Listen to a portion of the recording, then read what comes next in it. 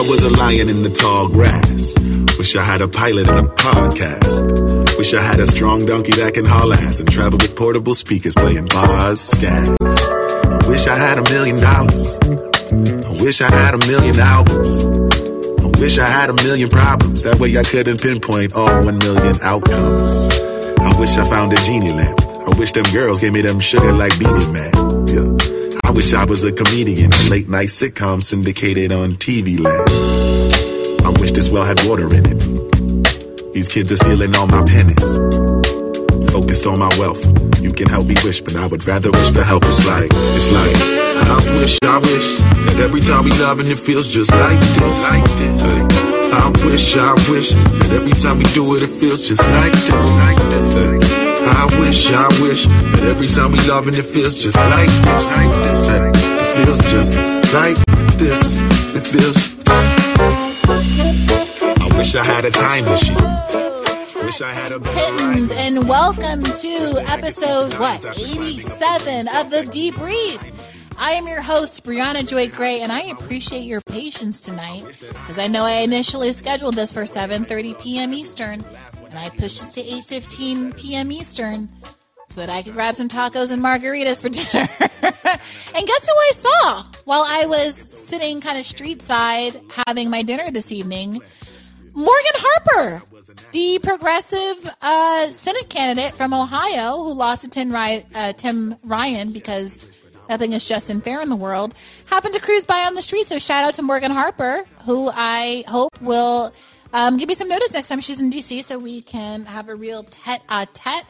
Look, I know you guys are buzzing about today's episode. I saw you in the comments on Patreon having all of the opinions, and some of you tuned in to my appearance on RBN, the Revolutionary Blackout Network, tonight with CJ and Nick. I hope if you didn't catch that this afternoon, rather around 4 p.m. Eastern, you should definitely go back and listen. You know that I have sung the praises of RBN many times, both here on Bad Faith Podcast. Please give them a like and a subscribe.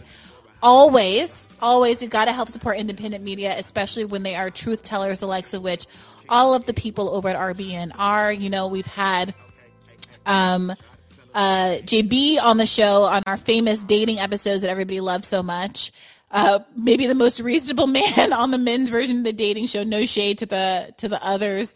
And we will be having, we had a really great long episode of The Debrief talking about similar subjects that we're going to talk about tonight. Loved that episode, and I hope to have both Nick and hopefully Sabby Sabs on Bad Faith Podcast proper soon. But let me not draw this out and linger in the linger, as some of my Cleveland relatives like to say. And let's get straight to the cue. Samuel, what's on your mind this evening?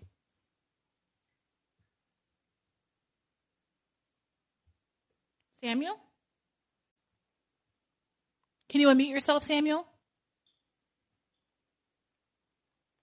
You got to press the little corn cob button in the bottom right-hand side of the screen. It's a microphone, but given the popularity of the corn guy, yeah, there you go. Hi, sorry.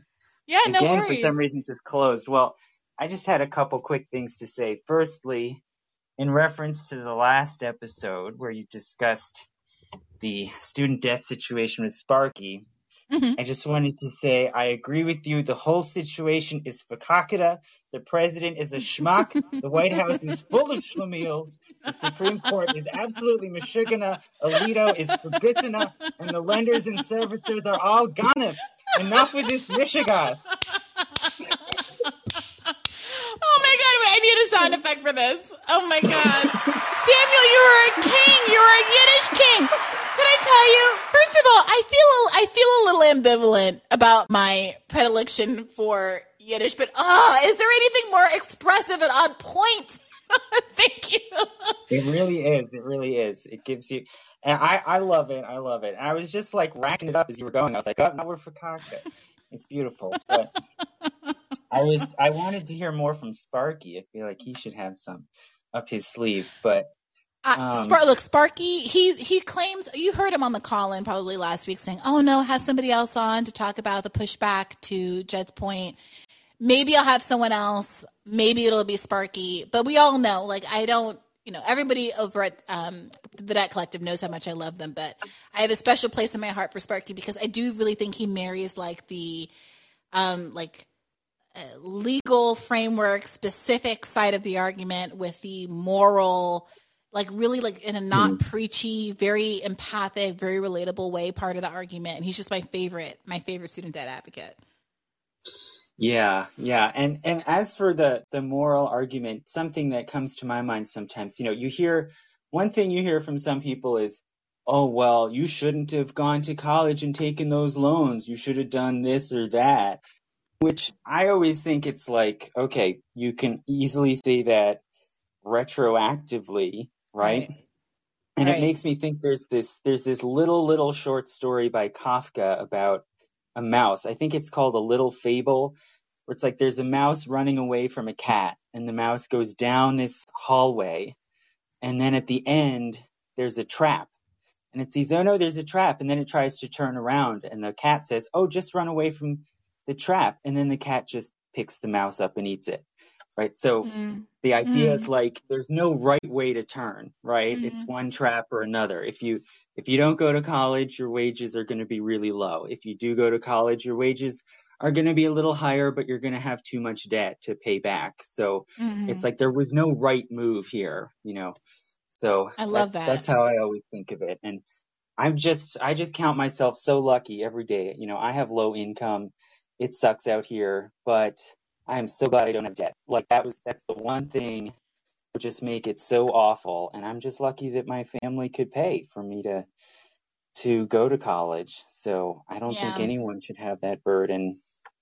Yeah, it's so funny because I know that folks get frustrated by the back and forth I have with Robbie on Rising in the mornings, but I actually am appreciative of the extent to which, like, sometimes he raises good questions that force me to really fortify my own arguments. And one of the things that has become increasingly clear as we've talked about student debt is that, he's right. Like, he's really right about the extent to which, this is a systemic issue.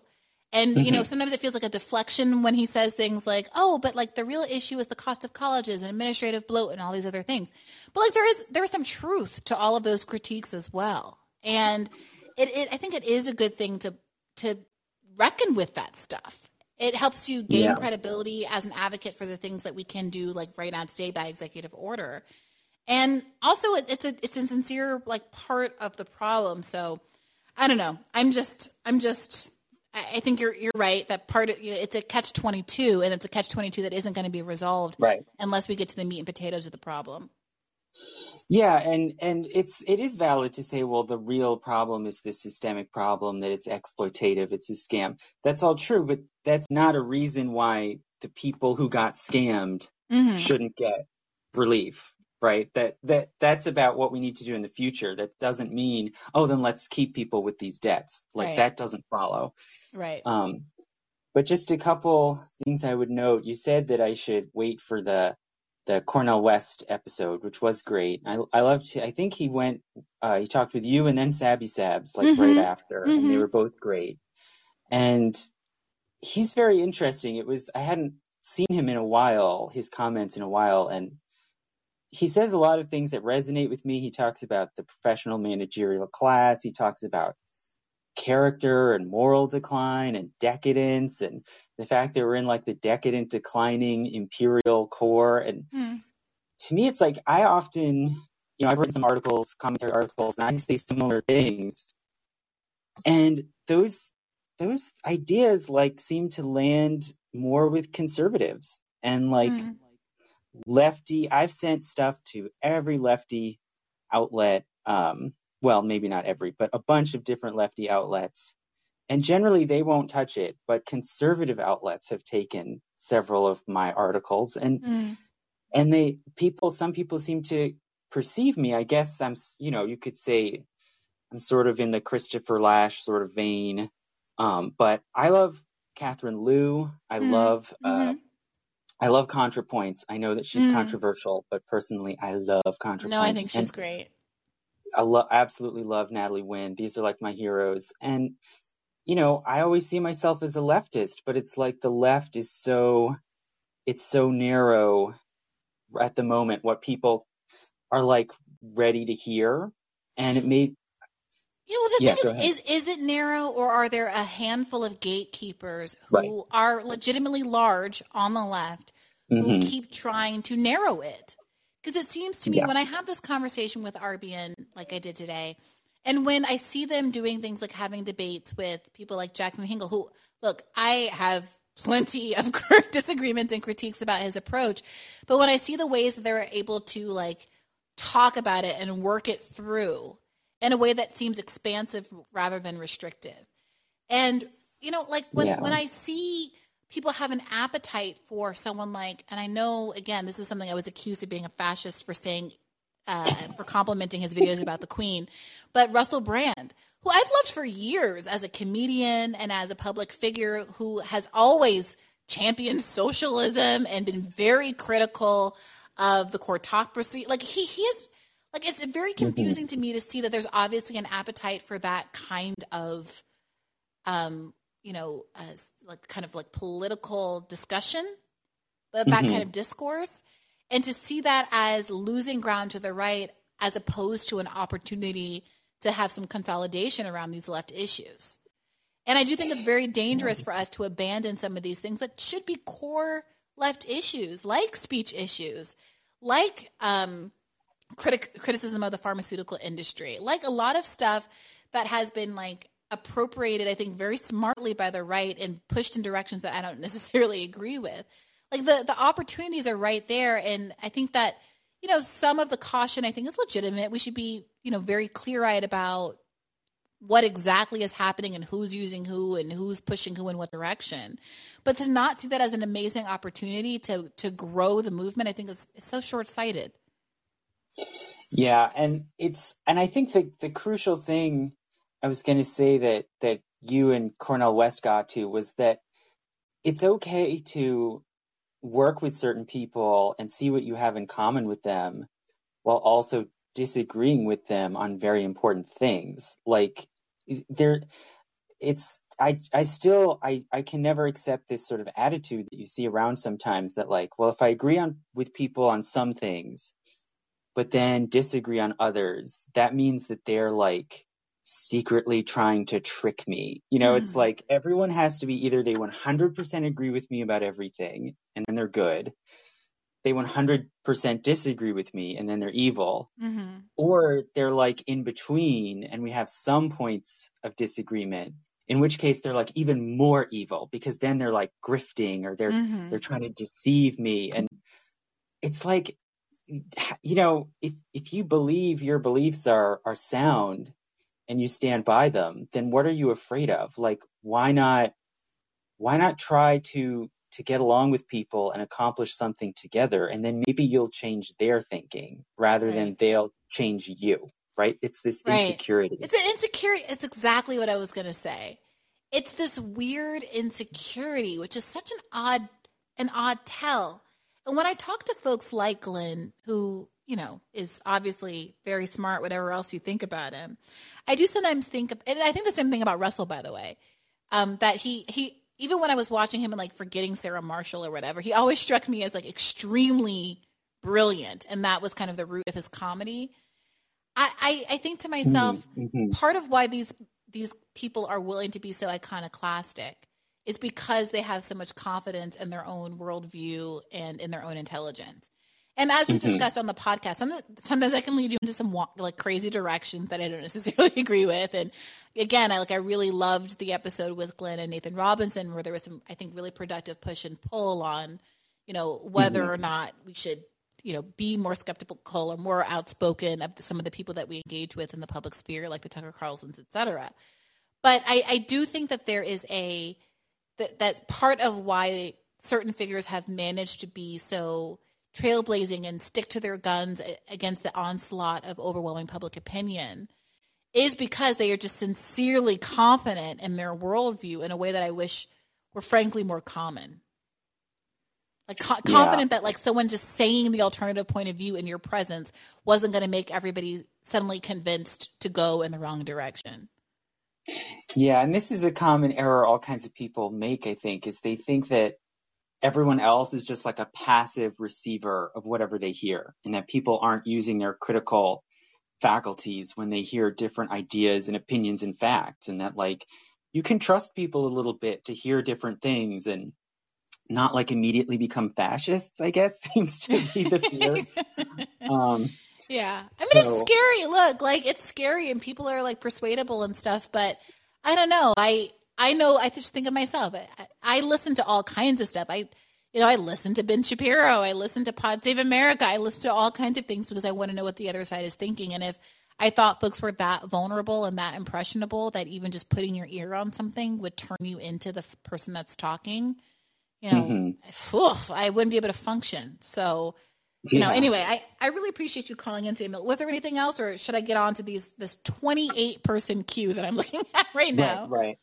Yeah, I guess I would just briefly say, I know people want to talk about the Zogby interview, and I think you were very firm with him and represented your audience's views, which was great. And, I respect and appreciate what he's done, but it did start to sound a little bit like maybe you need to get out of this abusive relationship.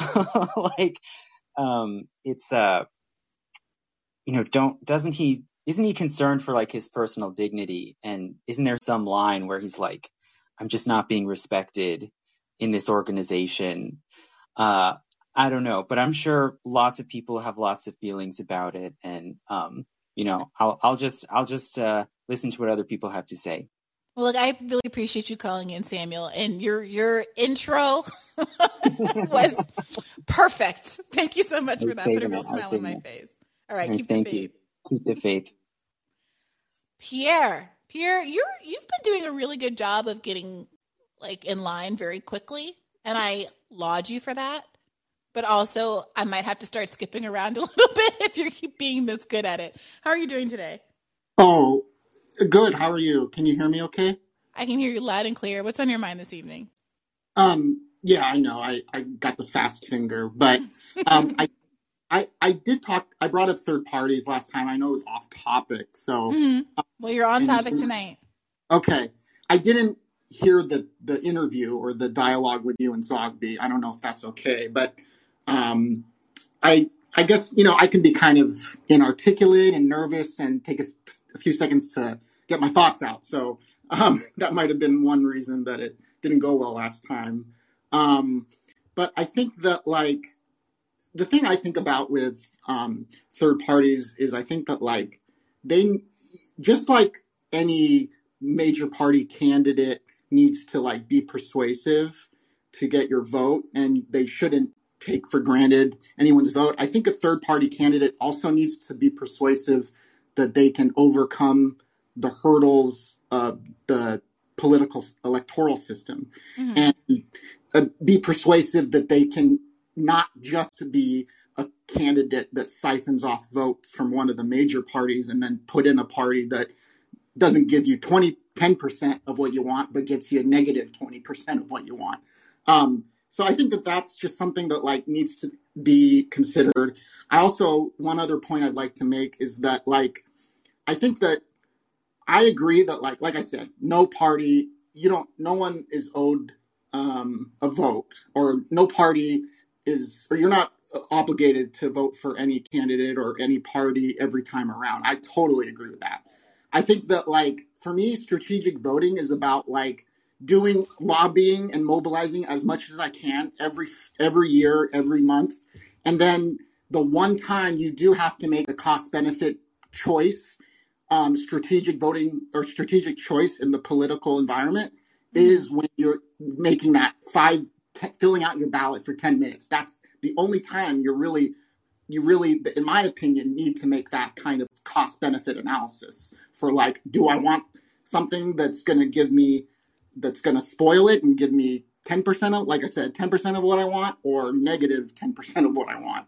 And I think that that's something that people don't consider, is that like, there's plenty of other opportunities to not compromise. But I think when you try to choose a candidate, you're not going to get everything you want. I know you've heard all these arguments before, but I guess I feel like kind of frustrated that doesn't really get articulated in a way that's empathetic to the needs of voters as well. I would highly recommend, as I said before, going to listen to the conversation I had with CJ and Nick over at RBN tonight, because I think this is the key point. I promise you, Pierre, that no one needs to explain to them how difficult a third party challenge is and how unlikely it is, at least in the short term, to yield an actual candidate in the Oval Office. But given that there is also little to no opportunities for people to get into the Oval Office as progressives running on the Democratic Party ticket, the burden is not on me to prove that third parties can win. The burden is on you to prove that a progressive running on the Democratic Party isn't going to have 15 red targeting dots on their head the second they hop into the race that guarantee their failure. And the question is, if basically the Oval Office is off the table for either approach, what presents more opportunity for gain?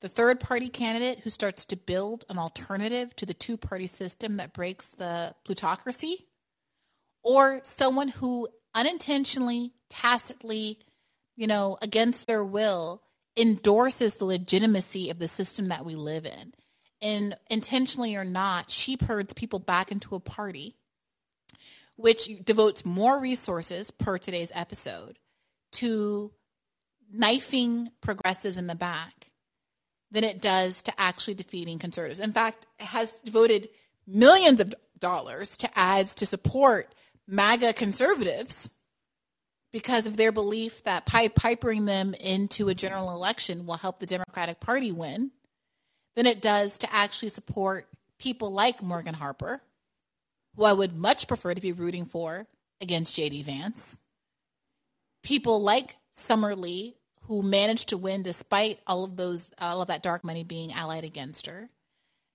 forces against people like India Walton in Buffalo and Nina Turner and old girl in Texas, Jessica Cisneros.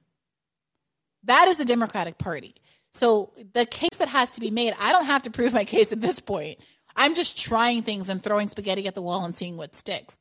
It's people who are advocating the inside strategy who have to make the case for why they think that is it at all plausible when, per today's episode, and Jim Zogby talking about how well they have managed to calibrate the system to derail progressives without having to lift a finger, using independent expenditures and dark money to do it, how effective they are at preventing any more progressives getting into Congress. Yeah, Why should we devote our time and energy to that as opposed to the alternative? Well, major parties, of course, they're going to try to consolidate. And that's true for any major party. That's just the natural inclination. I don't think that's unique to the Democratic Party. I think that, I totally agree with you that in the respect of, they need to make the case. And if they don't make the case, then that's totally true. But yeah, I don't know. I mean, I didn't watch the Zogby thing, so maybe I should defer to other people who have. But I don't know. I just think that, there's real obstacles. And it's not just corporate. It's not just dark money. It's not just those things. It's the constitutional system that we have. It's the lack of proportional representation. It's first past the post. It's gerrymandering. It's the structure of the Senate. All of these things, and the primary system. And I think all of these things that are not necessarily unique to the Democratic Party. And I think, yeah, totally. I would love a proportional system. Maybe there's a way to build support for bigger reforms like that can allow a third party to legitimately compete. I think a third party, they need to persuade even more so because they have more obstacles and it's not fair. But I think it's just the reality. And I think they need to persuade that they can not only. Yeah. Well, look, Pierre, I don't agree that there's more obstacles. I think there's different obstacles. And I think you're framing the obstacle as obstacle to the White House when there's so many other residual benefits of running for office. Totally and if agree. Bernie, here's what I wanted to work through with Zogby, in which he wasn't really open to working through, all due respect. But what I wanted to work through was, okay, Trump won in 2016. He won. So all the fear mongering about what if Trump won, okay, with the benefit of retrospect, we know that he won. So if we knew that at the time, walk us through what would have happened if Bernie said, screw it, I'm going third party in 2016. What would that have happened? If we had the foresight to know that Bernie was going to lose in 2020 anyway, you didn't have to reserve political capital, and that Trump was going to win anyway in 2016, what would it have looked like? Would we be in a better place today if Bernie Sanders had started us on the path 6 years ago, toward a legitimate third party with Bernie Sanders imprimatur on it? And all of the people who are tired of Trump and Trumpism and MAGAism, and who are tired of the corporate Republican Party, and who are tired of the corporate Democratic Party, if they had a place to land with someone who was a genuine leader and who had behaved with integrity over the course of a 40-year career, not necessarily Andrew Yang, who's a newer comer to this, who won't commit to getting corporate money out of his party, who won't commit to some of the things that made Bernie and frankly Trump so popular, but someone like Bernie Sanders. Where would we be today? That's the thought experiment I want to engage with. But look, Pierre, thank you for calling in. I'm going to go ahead and skip to someone. Can I just make one last point? Sure. Just based on that? Well, the fact is that the reality was that we didn't have that foresight. And so what could have happened is Bernie could have siphoned off votes. Maybe not, but maybe. And we wouldn't have known that that if he wasn't running, she still would have lost. And then in that situation, the left would have been completely ostracized more than they are now.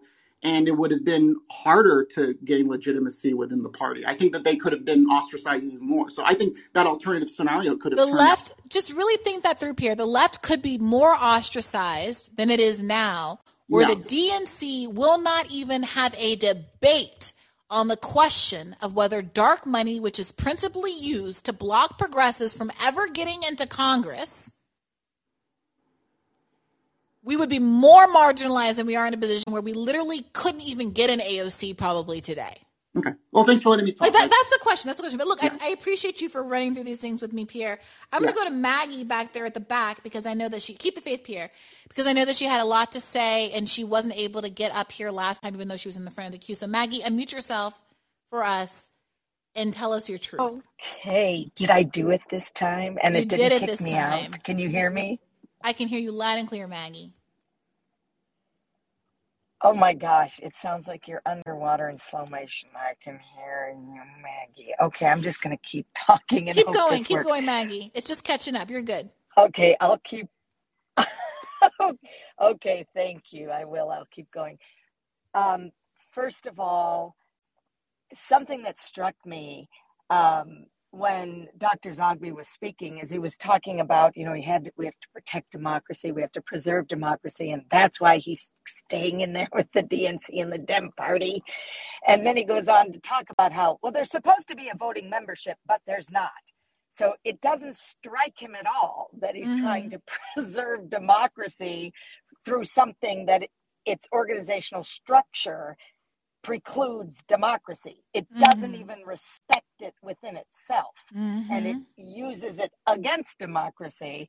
And if you're speaking honestly, I cannot hear you, so please know that I'm not trying to talk over you or being rude. I'm just you're good. Keep going. Okay. And the other thing is he talks. Okay, I'll keep going. Thank you. He talks about dark money. Right? This whole thing about dark money. And then he goes on to say, in 30 years, I have never seen a budget or an accounting or an expense list. And then he defines dark money as that's money that isn't accounted.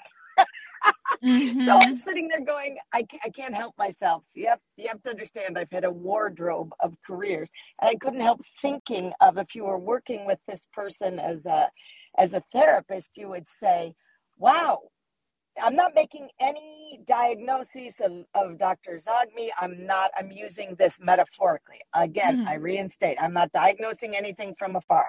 But what was interesting is he couldn't connect that the same thing he's fighting for, he's perpetuating.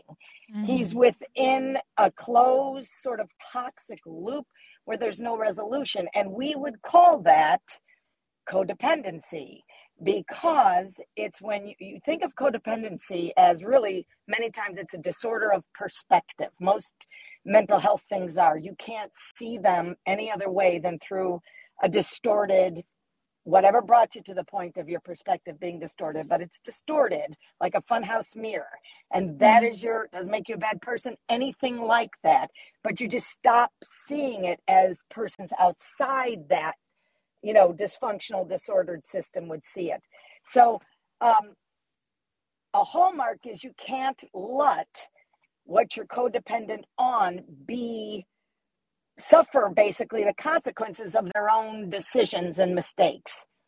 So it struck me again when he talks about when you got him in your most lovely, it's either Socratic or therapeutic, I don't know what it is, but it is to be admired by every law prof, every therapist, everybody.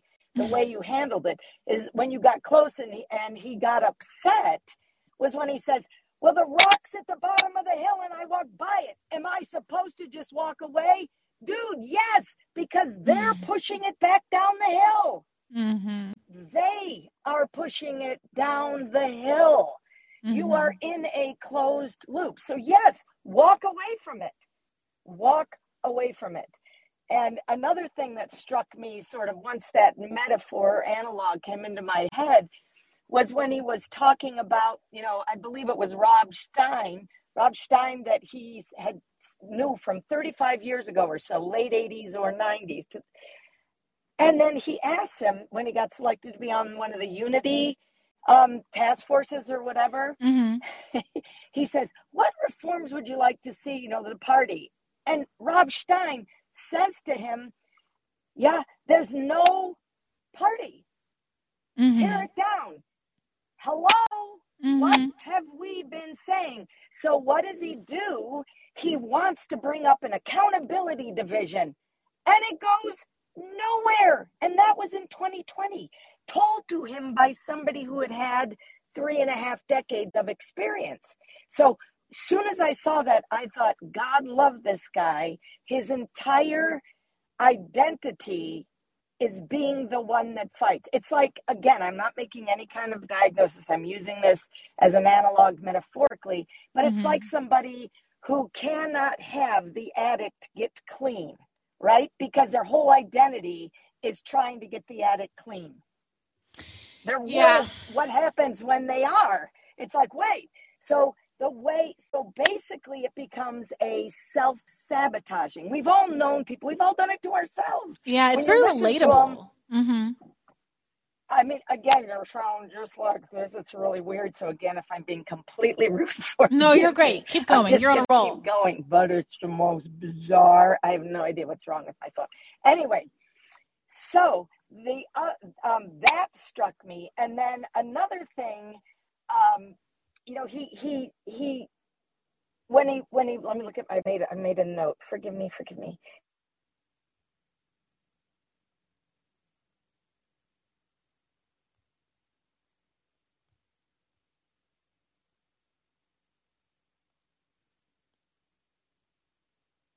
Just checking in, Maggie. Just making sure you're still with us. Maggie, did we lose you? No, Maggie.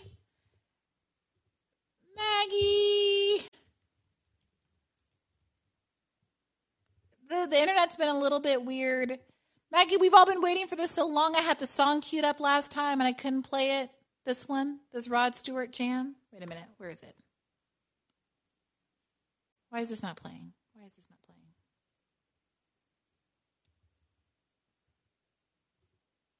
so weird. Why is this not playing? Regardless, that is so weird. Why is this not? Maggie, are you with us while I'm fooling with this random song?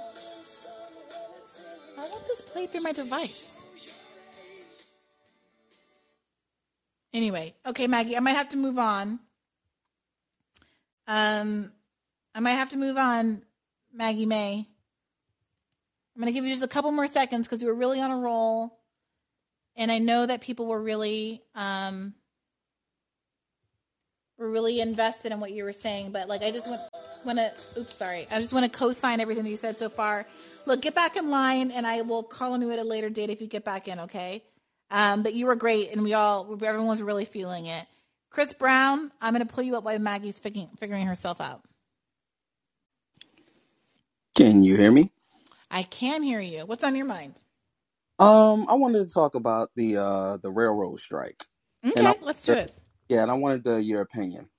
So a part of me, like, I woke up this morning and I was kind of like excited when I read the news that they reached a deal and everything. But as the day went on, it kind of was like, well, it doesn't seem like the actual railroad workers are really keen on the deal. But I Mm. feel as though there's like a energy that's really going on as far as like the working class. So do you think this momentum that they have, is that going to translate to possibly more strikes, more opportunity, well, more deals to go to like unions and things like that, and just a demand of respect from the employer class? Whew, this is difficult. We talked about this a little bit on the RBN this afternoon. There is a world of possibilities of where a moment like this can go. Mm-hmm. And the possibilities broaden depending on what we did in the past. And I think this is why some of us thought it was actually a good idea to talk about things like general strikes. Because you never know when the moment's going to occur, and people need to be primed for what opportunities could be gained by having multi-sector strikes and other people capitalizing on this moment, because not every strike by every industry could have the same level of effect and therefore the same level of leverage as this railway strike. Yeah. And so, a part of me is really mourning the idea that the left could have been really united around the possibility of what a moment like this could entail. Yeah. And be really primed for, taking advantage of this moment. Even so, we still don't know what's going to happen. Mm-hmm. And I think there is something very powerful about how much attention and sympathy these railway workers have been able to garner despite the corporate media and these politicians framing what's been going on in the absolute least sympathetic way possible. Yeah. I was very pleased to see the tenor of the comments to my radar this morning, for instance, where despite it being a more conservative audience, all the rising people are like, hell yeah, we're with the workers. Like, this is ridiculous. They're asking for so little and they do so much. Mm-hmm. It's kind of a perfect situation in terms of appealing to what exists in America's brain as like quote unquote real workers and like valuable workers and like authentic blue collar people, like all of those stereotypes that are frustrating sometimes when we're trying to get sympathy for other groups. Everything, all the stars are aligned. Like, this is the perfect kind of labor moment in the American imagination. Yeah, I agree. I hope we can capitalize off of this, because I think it is this weird thing that I think, especially more so, that's getting pushed on like the Republican side of somehow if you don't wear a hard hat, or if you're not in a grueling job where your body is sore and everything like that, for somehow you're not a real worker. And I've been noticing a lot of like I call them talking heads, just like try to like co-opt that movement and like honestly kiss their ass and suck their dick, like to do like stuff. Sorry. No, you're good. We're all adults Right, here. though, but then they shit on something like a barista, and then they shit on like, or what they don't deem as like valuable work, and it's like work is work at the end of the day. Like, I even saw it I saw you and Robbie were discussing it, and it was the idea of like somehow teachers have been maligned into these evil people, when it's like, no, teachers work just as hard too, and the idea that a teacher has a union and that's just bad, and it's like, but what are we talking about, and why are we discriminating necessarily against work? Why is physical labor, I guess, in this idea was more appealing than retail or teaching or anything? Like, I 100%. yeah, I personally just don't get that. Yeah. Yeah, 100%. Mm-hmm.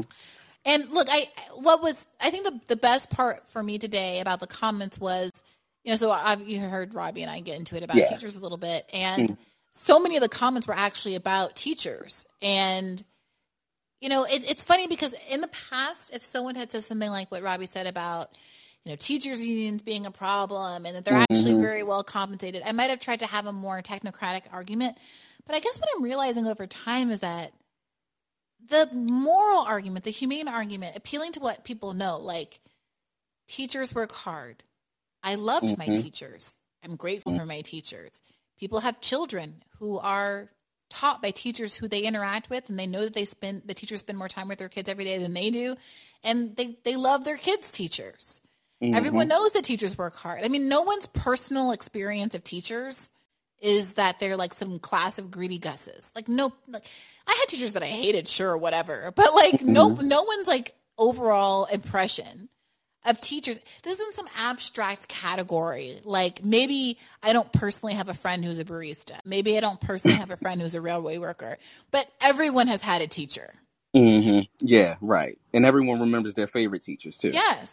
Yes. And so what I discovered is in the comments, like, I think that sometimes the most effective thing is just saying, well, you know, you can feel how you feel, but I love teachers. I value teachers, and I want teachers to be well compensated for what they do. I think teachers are very important. I think teachers are heroes. Like, and that just saying things like that, your like badass kids. Yeah, I mean, yes. And those kind of statements just remind people of their values as opposed to their like politics. If you get the difference. Yeah. I definitely do get the difference. And I think just like, it sounds like for me, because there's a lot of like co-opting of like this movement and everything. And it's like, everyone wants to say they're behind workers until, oh, well, this worker, maybe they have a different political ideology. So I think with people, when it comes to like the people who work at baristas and make coffee, it's just like, oh, it's the pink hair, it's the blue, the crazy colors and everything like that, or the rainbow wristbands and everything like that. So somehow it's a little bit different, but it's like, no, like at the end of the day, and then it's also always to me sometimes a little bit more crazy, because it's like the same people who argue against that, it's like, you do realize we're all in the same bunch, right? Like, you have more in common with that barista than you do Ted Cruz. Yes. 100%. And the fact that they're able to disassociate themselves and not recognize that a win, like maybe because the rail, like I said, like what you said was the railroad workers were like the kind of like the perfect storm to where even people on the right are like, no, this is ridiculous and everything. And there was like some unanimity in that though, but like, we're all the same people. It's like, that's why I root for the railroad workers, because they can actually, like, they have a union and everything like that. But if they can actually demand and literally shut the country down, which was the threat and everything like that, just to get days off, it's like, we all can do that. And we're all literally on the same side. So, no, that was just like my opinion and my 2 cents on it. No, well, I appreciate that. And I think you're right. I think in some ways you can read into the insistence on the mainstream media not to name the demands. As an almost a tacit acknowledgement of how vulnerable they are to, being on the bad side of public sympathy. Like, if they even hint at what's really going on here, they know that the public is going to side with the railway workers. And you know what's crazy? Like, I was like, when at first, like, I think it was actually, I was listening to Breaking Points, and they was talking, and Crystal did she did her a little segment on the railroad workers, and I was like, oh, I didn't even know nothing about this. But when I tried to look for information, I was like, oh, what's going on? I looked up, I just put railroad workers, YouTube, and everything. I only found 2 videos where they actually were talking to a person who was actually working on the railroad. And I'm like, this is just so, like, why, what, like, it was like kind of infuriating me, because I'm going through videos. It's just a blank description of, if they strike, this could be bad for the economy. And it was literally 10 videos. And then I found one video where they actually talked to, I think he's been going to a couple of spots. He has like a red beard and everything like that. He's like a conductor. And he was kind of talking and explaining. And I was like, I went in the comment section of that, and I was talking, and I ended up connecting on YouTube through a dude who actually is like, works on the railroads. And the guy was like, well, you don't understand, they're saying that, but they get 15 days off. And then he was like, no, you don't understand. Cause I think how it was being presented was like, oh, after they work those 2 weeks, pretty much on call 7 days a week, it's like they get 15 days off. And it's like, no, that's not how that is not how it is for them. Like, they don't just the 15 days off. They have to schedule and do as far as that. And then like the idea of just like sick days. Like, you can't just, like, I can go into my boss right now and like, I'm not going to get killed, or I'm not going to get penalized for the idea that I get sick. That's crazy. So, and also, like, to be clear, like, so first of all, I said this in my radar today because I had the same experience of just trying to find basic information about, like the articles will allude to it being about time off policy, sick leave policy, but they won't say specifically what the policy is they're working under. They say things like, well, there's a points-based system. Like, what the hell does that mean? Like, explain what you're talking about. Like, and so then when you start to try to even drill down more on that, they'll say things like, well, they only have 15 days off. And the impression is also that it's like 15 days, like 2 weeks vacation on top of like weekends and normalness, right? Exactly. But no. It's like 15 days out of 365 days total. Whereas the rest of us, I mean, anybody working like, you know, a normal like 40-hour week with weekends, okay, you get weekends. That ends up being like 100 days a year that you're off. Exactly. Yep. Like they don't get that. Like they don't get that. And that is something you can't find in an article. Even articles I will say that are written by good lefties that I know are at some of these institutions now. I was scrolling and I was like, oh, well, Lauren Gurley will hit me to this. Like she's great. Like she's gonna. But even in the Washington Post articles, you had to scroll down, and there wasn't as much as I wanted to see. And I was up late trying to finish my radar, and I was like, God, do I have to really listen to an entire podcast by Max Alvarez at The Real News to find this basic information about what the frickin' policy is? Because no one else will write about it. Yeah, he had the conversation that I listened to where I got like more of an understanding of what like what is like a daily week for a railroad worker, and I was just like, this is just crazy. And then I know they're saying that they've came to some kind of agreement. That's more of the top brass of the union. I'm actually learning a lot more about this particular union and everything, but it sounds like they aren't hype about it. But I hope it's not that they just agreed to one sick day, because I just feel like that would be a complete waste of everything. Like, no, fight for what you deserve, dog. Like, I don't give me personally, like, I understand there's a demand for you, but you should have a life. Your job, you shouldn't be a slave to your job. That's 100%. So, yeah, that's what I had to say. 100%. Well, look, thank you so much for calling in. No problem. Oh, shout out to Red. I know he about to bring all the energy. Okay, so now you got me. I was going to hop around a little bit, but now I have to go to Red next. Yep. All right. Thank you, Chris. Take care. Keep the faith. All right, Red. What have you got for us tonight? Pressure. Yo, what's the word? I can't keep bringing energy. All right, look. Once I talk shit, I'm gonna say something right now. Bree, I feel like I'm one of your regulars right now, and I know you want to jump around. You want to get like new people calling in. So I'm gonna make a promise right now. I'm only calling in once a week. I'll make you that promise. No, so Brad, you can always call in. You should always call in. If I think that I should like spread the love, then I just simply won't call on you. Bree, like, you should feel free to get in the queue. I kind of like sitting back. I do really like sitting back listening to other people, but nah, I don't need to call in every day. This shit stresses me out sometimes, so I do be needing a break. So I'll call in only once a week, since I kind of got the system down. Because anybody's depending on these call-in notifications to like help out, shit. This app still got some ways to go. Are you not getting? Is it not like? Well, maybe it was my fault today because I did push it. I pushed the time by 45 minutes. I don't get the notifications. I still got like messages and shit. I got reply back from people that like DM'd me, and I'm just like, when the hell did I get this? And they like from weeks. Huh. Interesting.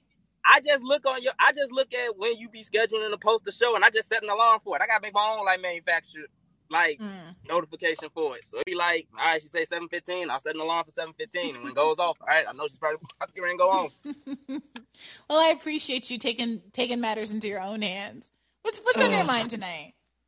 Okay, look, I gotta ask you this again because I know I asked you last time, and it really didn't really get so far. But I feel like now, after like shit, like even with the whole thing with Jink calling you a fake leftist, and I was like, oh, this, and it's just like all of these people that want to like take these grandstands and these moral conscience going through their throughout whatever political voting, political activism, or whatever. I really just gotta ask, like, seriously, is it more? I know, and don't take it like I'm saying like the right is offering anything in any shape or form that I even think they're going that way. But what I'm asking, like, is it more dangerous for the left movement, for Democrats and everything, if people start shifting to the right? Because I kind of have some bad news. I got people that are just like completely giving up the whole front and the whole fight on my end. And the reason why I'm asking is because everybody's going about it different ways. I'm more lined up with you. I'm independent, but I am paying attention a little bit more to socialism. But I got cousins and shit that are kind of like, Ron DeSantis got the right idea. And it's just like, no, that's not where we were supposed to go. So yeah, look, I think that's real. We had a guy on today, on Rising today. I forget what organization he's affiliated with, but he was talking about polls about what's going on with Latino voters and increasingly voting Republican and why and on which axes and about what issues. And some of what he had to say was a little bit malarkey. He's conservative, and he says that it's about issues, but then doesn't say what issues it is that actually appeal to them about Republicans, and couldn't really answer my questions about what the plan was for healthcare, for instance, given that Latinos are the most underinsured group in the country and stuff like that. But generally speaking, I think his point about how Democrats are also not giving a good story about what they can offer from a policy perspective, at least what they can offer authentically and what people think they actually care about and what are actually going to sincerely follow through on from a policy perspective, they are similarly a void. So even if their like technical story is better, the delivery is equally bad, and the Republicans are better at some of the narrative stuff and simply have more, I think, internal logical consistency with their worldview, even if I find that worldview to be unappealing personally. And so I think it's a real problem. It's a real problem. Right. I don't know what to tell you. I mean, like, those of us who are trying to, say common sense things and make similar criticisms that some people on the right are making of things that deserve to be criticized, but doing it from a left perspective and offering an alternative, we're doing our best. I mean, ContraPoint is an early person in this regard. She's been kind of flipping people from the right by offering like substantive analysis for a long time. People like Michael Brooks got into the space for that reason. And obviously, many of us in this space are trying in different ways to help shepherd people in the right direction. What's ironic is I think some of us who are doing that are explicitly characterized by the rest of the left as like trying to shepherd people in the right direction, like in the conservative direction, which is very ironic because I think it's their smugness that's doing that. Their smug insistence that they don't have to change anything about their pitch or be open to what it is that's motivating people right now. I mean, what do you think needs to be done about it? Like, what do you think's going on here? I mean, I still kind of don't know. I'm still just on the independent way. Like I said, I'm barely paying attention to the socialists. But I gotta agree with like what the first caller said. Shit, what was his name? Shit. Was it Pierre? My bad, bro. No, it was It was Samuel. Was it Samuel? Yeah, Samuel. All right, Sam. Yeah, shout out to you, Sam. My bad, man, bro. I forgot the name. But nah, I'm kind of like agreeing with him. Like with listening to this dude sounding like a battered spouse and just like begging and pleading. It's just like, dude, look, you say I got to give you a bunch of reasons as to why, like, oh, we can't go this third party route. We just got to stick with this shit. But I can give you a ton of reasons as to why I don't trust the Democratic establishment. I mean, if it's one thing if like shit started with Hillary Clinton, like okay, they just became corrupt now for some reason after the black dude, typical. But and then okay, there'd be one thing if they even said, well, the corruption didn't really start with the Democratic Party until the black dude got elected. Okay, I'll even give you that. Then you can say, well, no, it kind of started in the 90s with the Clintons and all that shit.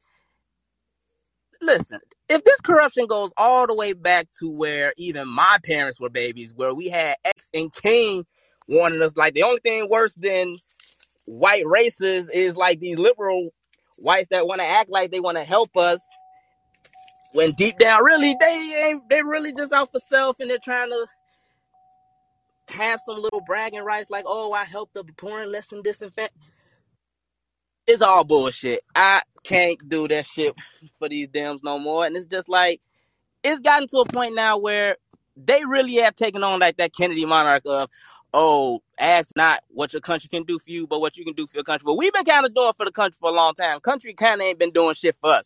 Country's been doing damn near everything else for everybody else but us. So now it's time for us to start asking, where's our cut? Because I was avoiding the whole student debt thing for like that main big reason of y'all just don't get like, for the only people that like really gain a 100% win out of this is anybody who balance is gonna get like completely zeroed out or low enough to the point where they can pay it off on their own. But everybody else, that shit's just gonna come back. And it's like, we on the left as a movement, we told you motherfuckers what we want. We told you what we ordered.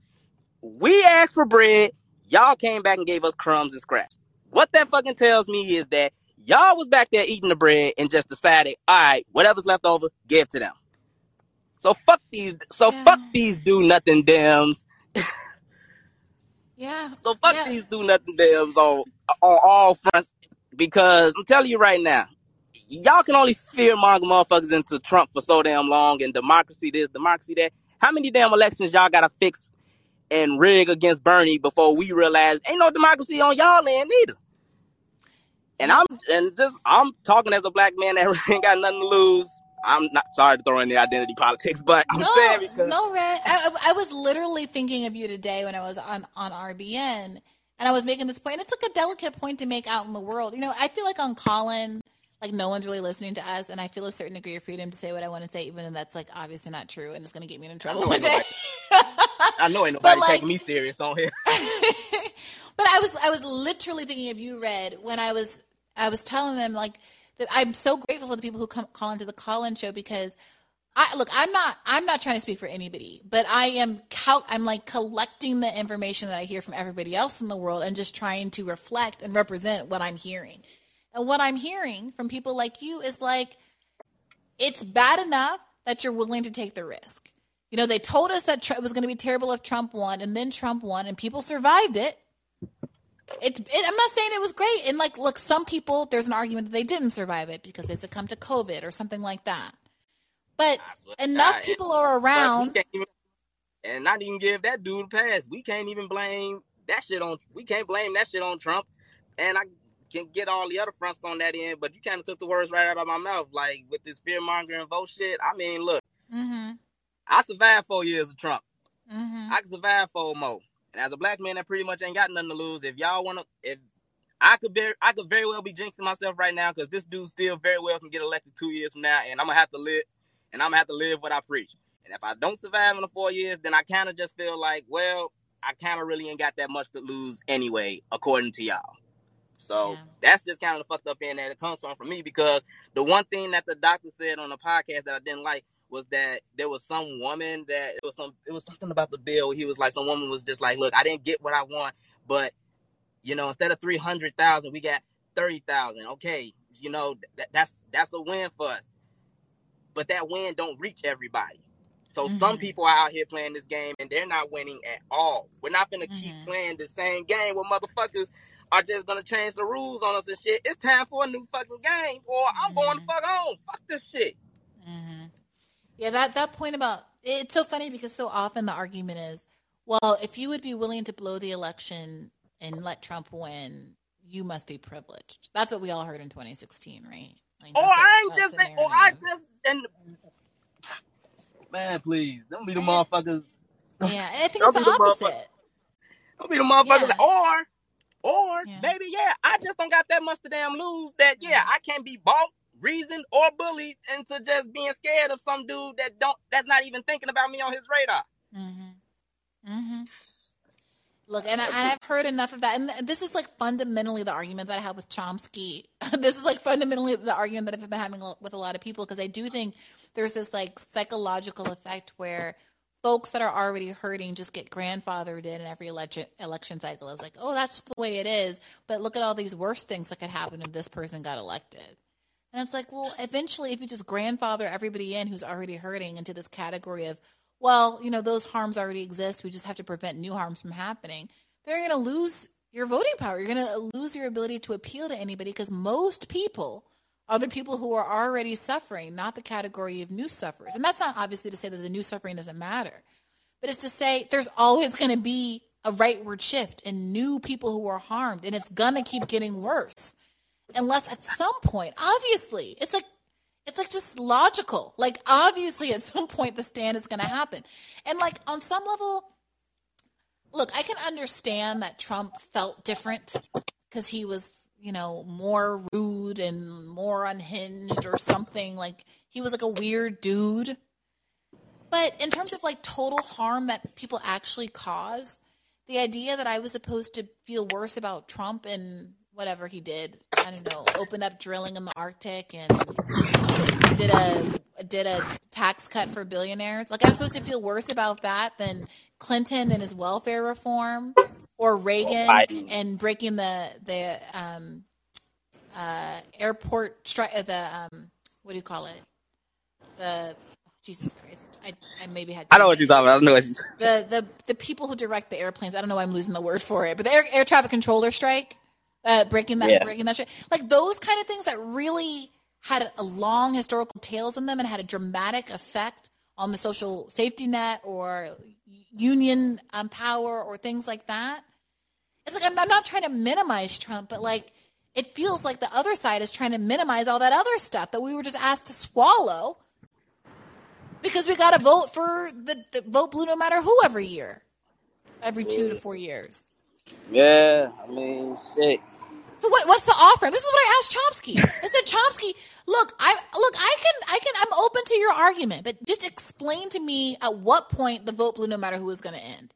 Give me the argument that, okay, Trump, fine, unique harm, but give me the argument for which election cycle you're not going to say the same shit to me.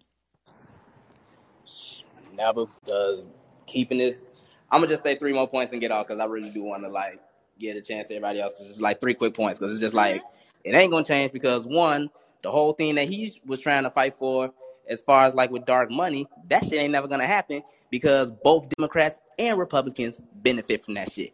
You're not gonna stop the damn cash cow from like corruption from like any front. Like, look at what the fuck is going down in Mississippi.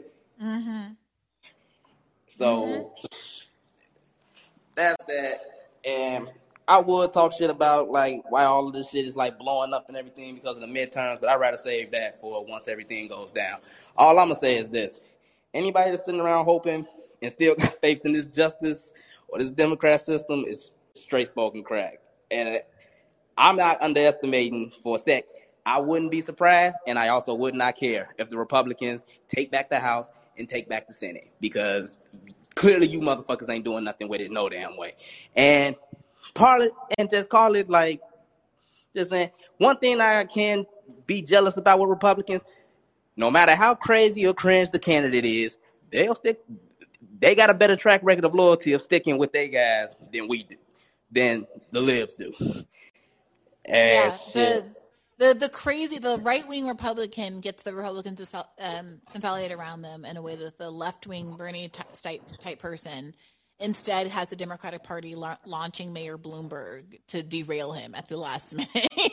Like, there's no consolidation. Look at them right now. They're paying millions of dollars on right-wing ads to try to boost, like, Pied Piper, all of these MAGA candidates. Like, that's what the Democratic Party invests in. So I hope it blows up all in their fucking face. And the last thing, because shit, I feel like I've been a little too serious on that. I don't know if anybody care or not, but I'm still high as fuck this weekend. a little too many Queen packs. But I've come down a little. What's a Queen pack? Educate me, Red. What's a Queen pack? You know I'm square as hell. Bree, a Queen pack. We smoking on the Queen because they took her ass out, and she got taken out in Virgo, and she got taken out in Virgo season. So we smoking her ass. I told you it was disrespectful. It's disrespectful as hell. See, Red, this is why you're a fan favorite. So don't you dare self-censor. You better get in this queue if you're in the chat. I'm not self-censoring. It's once a week. Come on, y'all. Y'all can keep going with it. But all right. Well, I look forward to hearing from you at least next Thursday. Mm-hmm. Totally. Love everything you do. Needless to say, love the show today. Fantastic. You're the GOAT. I'm still gotta give you your flowers, even though it should just be like, well, yeah, obvious. But all right. To all my bad faithers out there, keep the faith. Once a week, I promise. We love you, Red. Keep the faith. Take care of yourself. We love you. I love y'all too, man. All right. Take care. All right, I'm going to the back of the line, switching it up with Jade. That's right, back of the line. Look alive, stay alert. I'm hopping around tonight. What's on your mind tonight, Jade? Hello? Hi. Hi. Sorry. I don't know what's going on with my phone. Can you hear me? I can hear you loud and clear. What's on your mind? Perfect. Wow, I didn't expect to be called so early. But I'm gonna so I don't know, every call before me I have been like, oh yeah, that's something to talk about. That's something to talk about. So, but, one thing like about like, you know, the insecurity generally on the left around like, it's something I kind of talked about last time too, is just like how to mobilize people and like also without like, you know, infighting and like, or feeling like because we are trying to build mass coalitions in it, which, you know, is going to include some people on the right sometimes. Like, I think an important thing to remember is just like, if we agree on the same action or the like point of action, then like, you know, like unite for that. And then, by working with people who maybe have different perspectives, then like, hopefully we can convince them and that we can like, you know, draw those connections to like how the system is broken in multiple ways, like, across the board, you know, and I think people learn best when they're actually engaging in that work and doing it. At least in my experience, that's really how I learned a lot. And I feel like other people as well. So I think like that's an important thing, like that we have to be ready to like, if we find people who have the same goal, like to like unite and do that. And that doesn't mean we have to agree with them on everything or that we have to continue working with them always. Either like, you know, like do it for the time being and then move on. And where you're at the point of departure where you do disagree. And then, but like, you know, maintaining those relationships so that we can mobilize when we need to try to get things done, like anything done. Yeah, I thought that was a really insightful point that I think Dr. West made on that recent episode, where I asked him, you know, why do you think it is that you managed to maintain so much credibility despite engaging with all kinds of folks that, you know, get a lot of public pushback, have a lot of criticism, you know, justified and otherwise? You know, why? How can it be that you can do an event with Louis Farrakhan and still be accepted in all of these other circles and back and forth and all over the place? And, you know, I do think there is some, you know, one of the things that he said was, you know, when you disagree with someone, this was the clip that we circulated where we were talking about Jimmy Dore. He's like, when I agree with Jimmy Dore, I righteously support him. When I disagree with him, I tell him that as well. And I make it clear where those lines are. And so I can never be accused of endorsing aspects of another person's worldview that I don't actually endorse. And I think that people don't really recognize the power in that. Like, isn't that the whole point of this coalition building? Bernie does this all the time, and people loved him for it. If he can team up with, you know, Josh Hawley or whatever on whatever foreign policy bill, no one pretends that means that Bernie Sanders is also anti reading the bluest eye or whatever the hell they're up to on these weird culture wars, or like trying to tax Disney World into oblivion or whatever it is that they're, I can barely keep track. Yeah. You know, and everyone knows like, okay, it's like just for this one thing we're getting together. But for some reason that courtesy or the confidence that we have in Bernie not to be like turned into a right winger or go down the wrong path, we don't seem to have that same faith in everyone. And I don't know if it's a confidence issue. I don't know if it's we've seen two people go down a slippery slope issue. Maybe it's justified, maybe it's not, depending on the person. But it does start to feel like an obstacle when everybody's looking at everyone with such suspicion if there's any kind of coalition building that's done, no matter how clearly the lines and the confines of the particular coalitional bond are drawn. Yeah, exactly. And I think, I think that is a great point and something to remember. And then like with, like Samuel mentioned student loans, which I wasn't expecting to talk about, but like I myself, like, you know, my mom's family, she had 11 brothers and sisters. Was the first, and she's like sixth sixth in line, I think. Like she was the first one to go to college at all, like after graduating from high school. And then I think she has one younger sister who did eventually go to college and get a teaching degree. And she did that when I was young because she, separated from my dad and then was a single mom and needing to take care of us. And she did finish nursing school. And then, like my experience of growing up, like I'm a millennial, growing up, like going to school, it was like going to college was the only option. Right. Like that's what we had to do. Like that was like what, in our freshman year, they like had a big workbook, like for our like homeroom or whatever, that was like, how am I going to get to college? And here's the steps I'm taking every year. And you had to fill it in progressively and then apply to schools. And, I grew up in Washington State, but then I went to school in Utah at BYU. And my parents, because, my mom had a nursing degree and she'd remarried. And my stepdad, like they made enough money that I didn't qualify for like Pell Grants or like, further student aid. But they didn't make enough money that they could really support me or send money to me. And so I had to take out student loans, and that was like my option. And luckily, like that's why I went to BYU was a big part of it, was because I grew up Mormon. I wanted to leave the state, get away from home. And the tuition was like comparable to like going to an in-state school, like a state school. And but then I had crisis of faith, left like my Mormonism and stuff while I was at school, which also threatened our education. Like, and I was among a group of people that, felt the same. I was lucky to find them. And, but, like it was a big risk, like, cause we were like, oh, we could get kicked out of school for this. And I moved to Salt Lake, like, right at my senior year. And I have one class that was 3 credits, that I was short of for my bachelor's degree.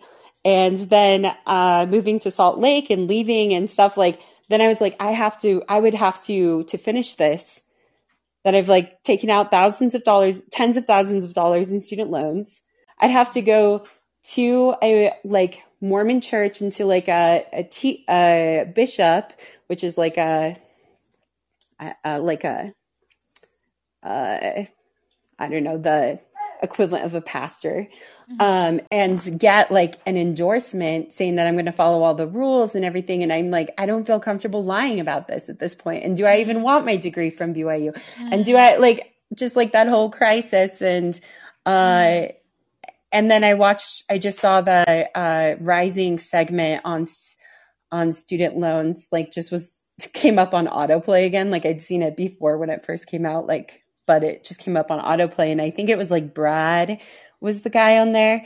There was a point where he says like that complete student loan forgiveness would only like benefit the top 40% of earners hugely. But I'm thinking also like, like maybe because like that tier of people also went to more expensive schools, like maybe they have higher loans to begin with for forgiveness, and it was complete student forgiveness rather than the $10,000, which is a much larger sum and bigger difference to like people, like myself or others who are working class and just, trying to get by.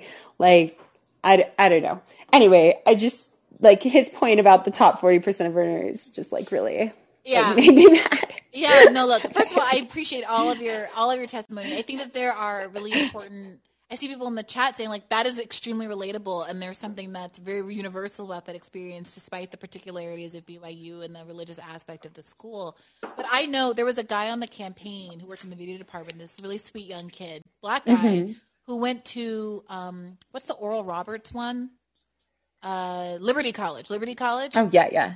Because he got a scholarship there. Like they have some diversity issues. I think that they, are trying to pull people from other parts of the country and people who aren't necessarily interested in religious education. And it was like the financially smart thing for him to do to go. but it was a horrible cultural experience for him to be one of like a handful of Black kids there in a very conservative environment. And like these things affect your ability to get your education as well. So it's not the same story that you told, but people act as though making some of these financial choices, instead of being able to pick a college based on good fit and what you actually want to study and these kind of more academic and educational choices, is not necessarily a good thing. And like, don't ask themselves the question, why is it that richer kids get to pick the college that's the best fit for them, and poorer kids have to have a tougher time because they just got to go where the money is? And like, maybe this isn't like the biggest deal in the world. Obviously, there's homelessness and starving kids, and I'm not going to argue against any of that. But again, the reason we're talking about this is because this is something that Joe Biden actually has the power to change without needing Congress to get on board. And so, why are we limiting our imagination in these ways? Why are we fighting with ourselves and fighting with our own party and our own base when the sky is the limit? And so I really appreciate you saying everything that you've said tonight. And I think it really resonates with a lot of people. Thank you. And then one other thing about labor and stuff is just I think that is like, where a lot of us are finding hope right now is like in the labor movement and organization.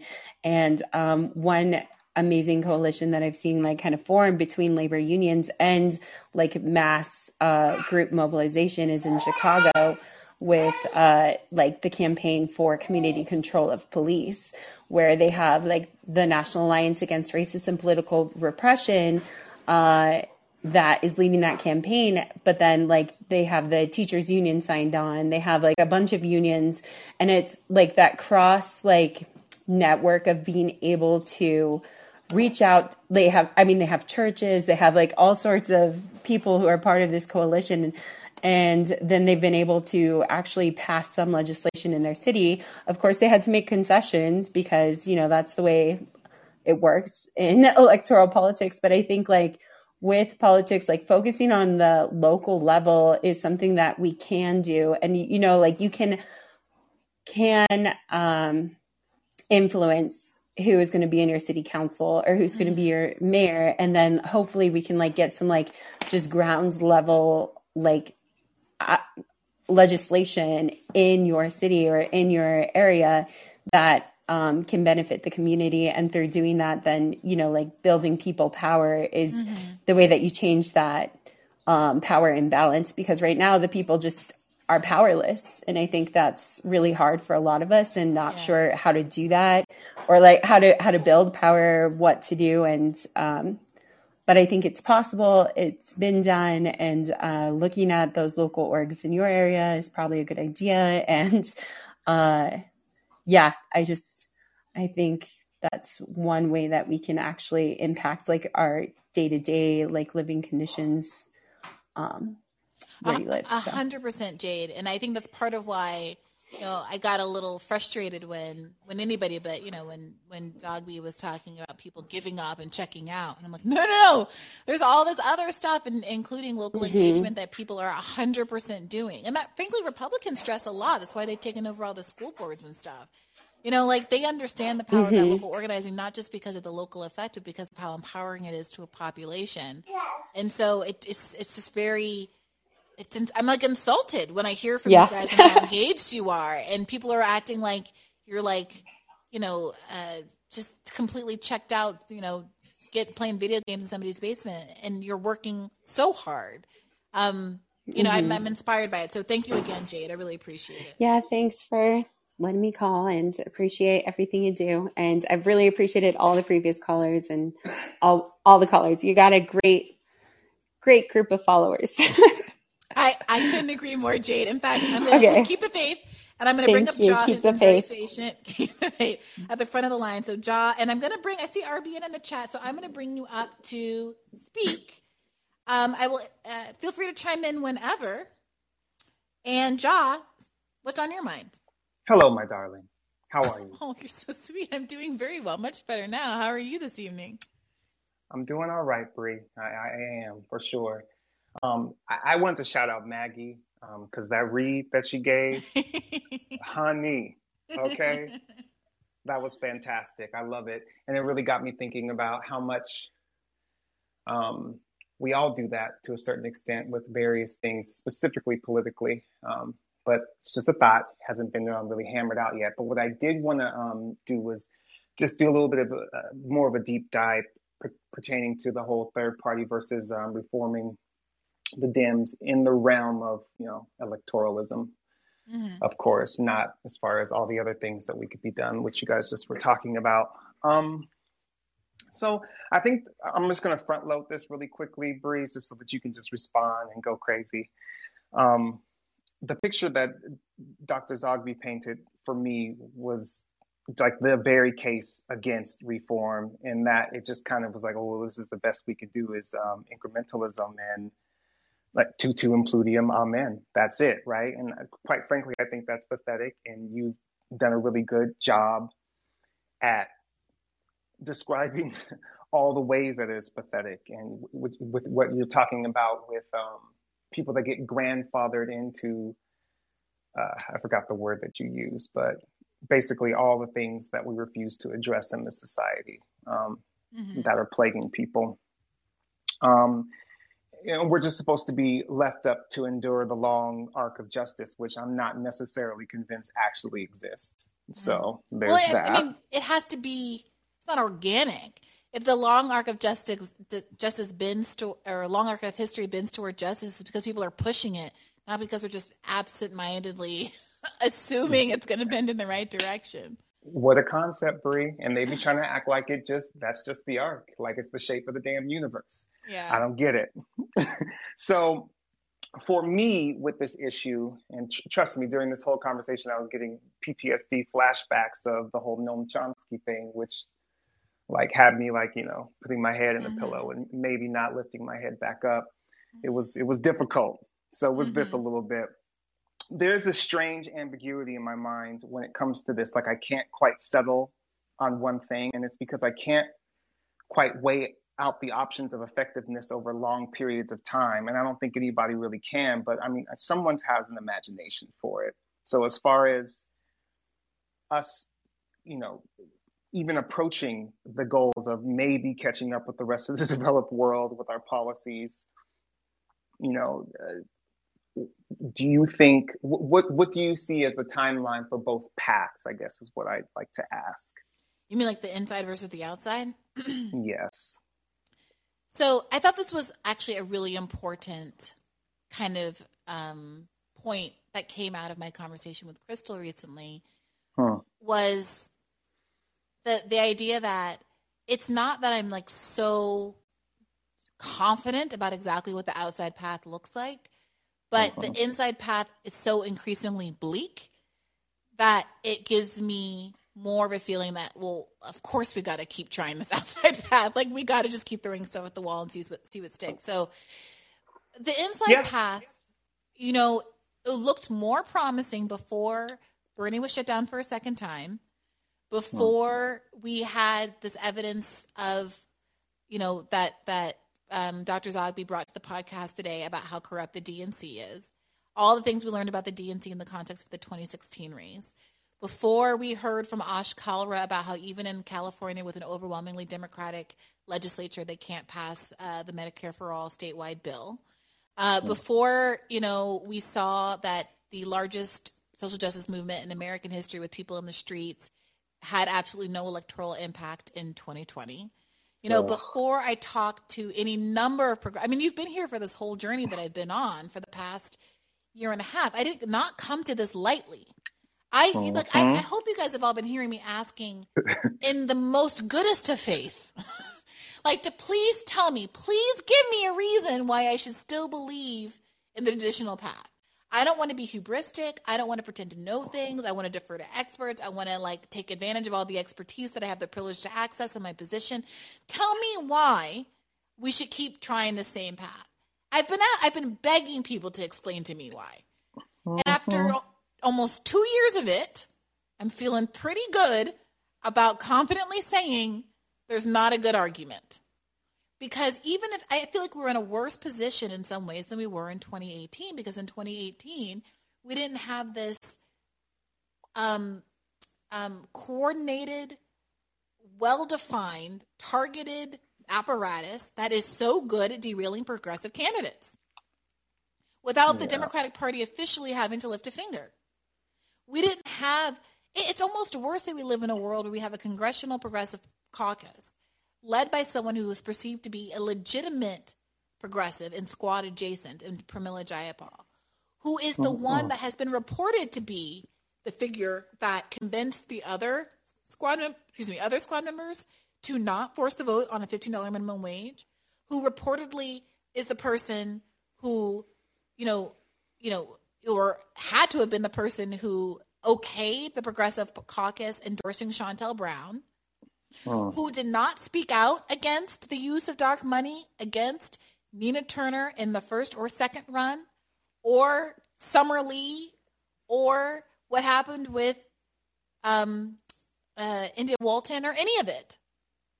It's almost worse that we have some kind of progressive infrastructure now, and all they effectively do is legitimize the system.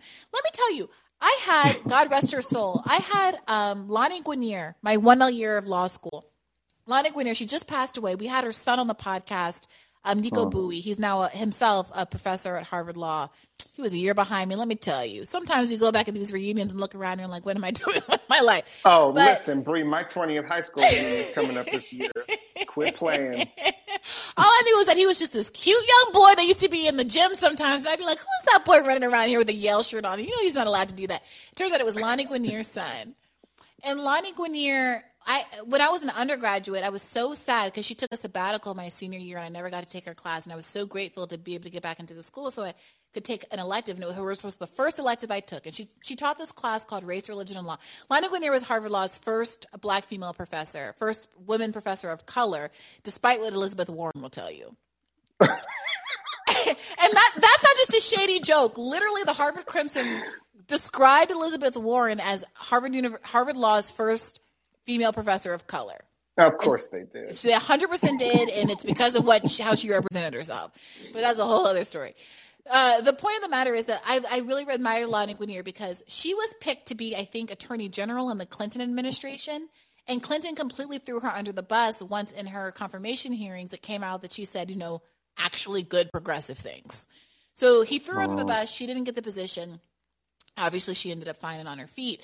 But I was always wanting to take her to class because I knew of her. My mom had talked to her about her glowingly as a kind of a progressive icon. And when I started law school, it was in the fall of 2008. And Obama had just become president. And we were all starry-eyed and like, oh, my God, the world is going to change, blah, blah, blah. And I remember sitting in her class, and she told us, Barack Obama being the president is simply affirming an unequal system and causing people to forget that it is structurally flawed. And I thought to myself, wow, this is one cynical broad. Like, how come she doesn't get it? This is too harsh on Obama, like, da-da-da-da. And you know what? She was obviously 100% right. And in some ways, I feel like that is what's happening with these progressives. And it's not because they are necessarily bad people themselves or whatever, but their presence in Congress, without taking the adversarial approach that makes it very, very clear how different they are from the system and how much they object to the system that they're a part of, ultimately serves the function of validating that system. And so I think there's a very strong argument that we are in a worse place today than we were in 2018, now that all these people are in office and silent at what happened to Nina Turner, silent at what happened to India Walton, silent at what Mama Bear says to make you cry on the House floor, silent about what's going on with the $15 minimum wage bill, silent about force of vote, silent about all the things that we've learned over the past year and a half of the Biden administration. Well, you just laid it all out there like a quilt. You can see all it's the squares. hard. Like I don't want that to be true. You know what I mean? I don't want to feel bad. I don't want to say negative things about any of the squad members. What I really appreciate about Sabby coming on Rising the other day is that she made the point which of I saying, loved.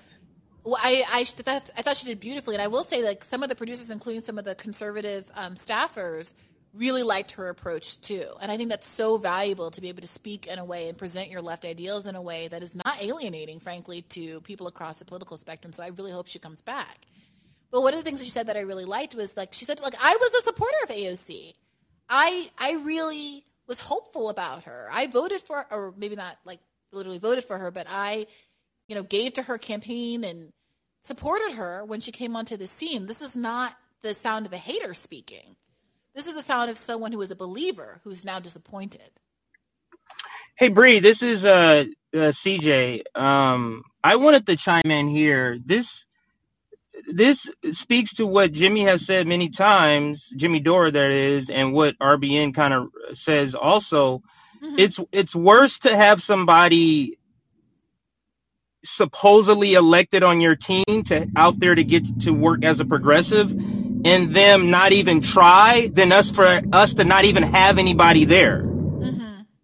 Yeah. It's a worse outcome because the expectation is that you're doing something. So you're not only not achieving the goal, but you're depressing any sort of engagement or interest in the political system.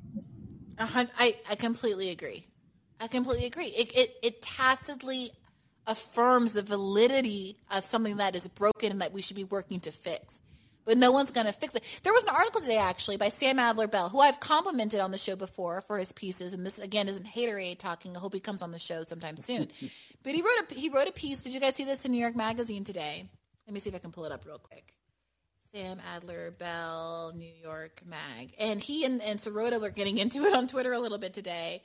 Because it was about progressives and whether or not they are basically they won't take the W, when it comes to either the Inflation Reduction Act and the climate aspects of the bill or student debt cancellation. Well, it would have to be a W and not a V. Yeah. I like that. It has to be a win and not a surrender. Yeah. Yes. Yeah. So the critique that so the article is called "Why Can't the Left Take the W?" And he basically says, here's a paragraph. First, President Biden signed into law the most significant climate legislation in U.S. history. The bill passed under the midterm-friendly moniker Inflation Reduction Act and packaged with new ACA subsidies and Medicare prescription drug benefits, includes $369 billion to scale up the renewable energy sector, tens of billions of dollars dedicated to frontline communities, blah, blah, blah, blah, blah. And yet the IRA contains no measures to meaningfully fetter the fossil fuel industry and several dirty energy measures, blah, blah, blah. So he says good things about how it's like not actually that great. But then he says, it can be difficult in times like this to walk the line between cynicism and naivete. Can we claim our partial victories without generating complacency? Can we lament their sometimes insulting insufficiencies without indulging in despair? I spoke to two people who think we can and must. Daniel Sherrill, a longtime climate movement organizer, who helped push the IRA across the finish line, and Asher Taylor, co-founder of the Debt Collective, who we know here on the pod for student debt reasons. You have to do both unabashedly, says Sherrill. On the celebration front, it makes sense to be like, fuck yeah, this is a huge historic thing that wouldn't have happened without decades of climate movement organizing, blah, blah, blah, blah, blah. But, he later quotes David Sirota as more pessimistic and says, blah, blah, blah, blah, blah. Failing to take credit would mean forgoing the opportunity to politicize the beneficiaries of the law's investments. Where's the David Sirota part? Sorry. Anyway, he and David Sirota were going back and forth on Twitter. I won't bore you with reading this thing out loud. Where David was feeling like these kind of articles ultimately serve to, no matter how many caveats you put in and how many moments at which you say, yeah, I didn't go far enough, it ultimately serves to shame progressives for asking for more. And ultimately, we should all be engaged in the project of applying as much pressure as possible to demand more.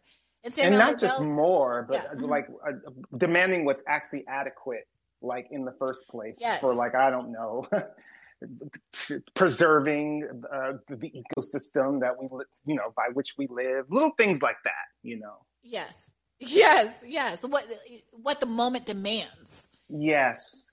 And, Sam Adler-Bell was saying he was trying to write a balanced article about the difficulty of how to both claim the victory in a way that gives you more power, like to be able to say, yes, I won this, and this is why your polls are up Biden, and this is why you should do more. That's a different kind of power, and I think he's right about that. But ultimately, I understand where David's coming from, because the effect of the article, I think, is ultimately, like, the article could be framed, and I tweeted at him and I explained this. The article could have been framed as, why is the Biden administration basically expecting plaudits for doing less than what it promised? He uses, for example, the fact that Black people disproportionately benefit from student debt cancellation in his article. I said, well, if you're going to leverage Black people like that, it's also true that Biden promised to cancel all historically Black college and university debt for people making under $125,000 a year, and has completely thrown that under the bus.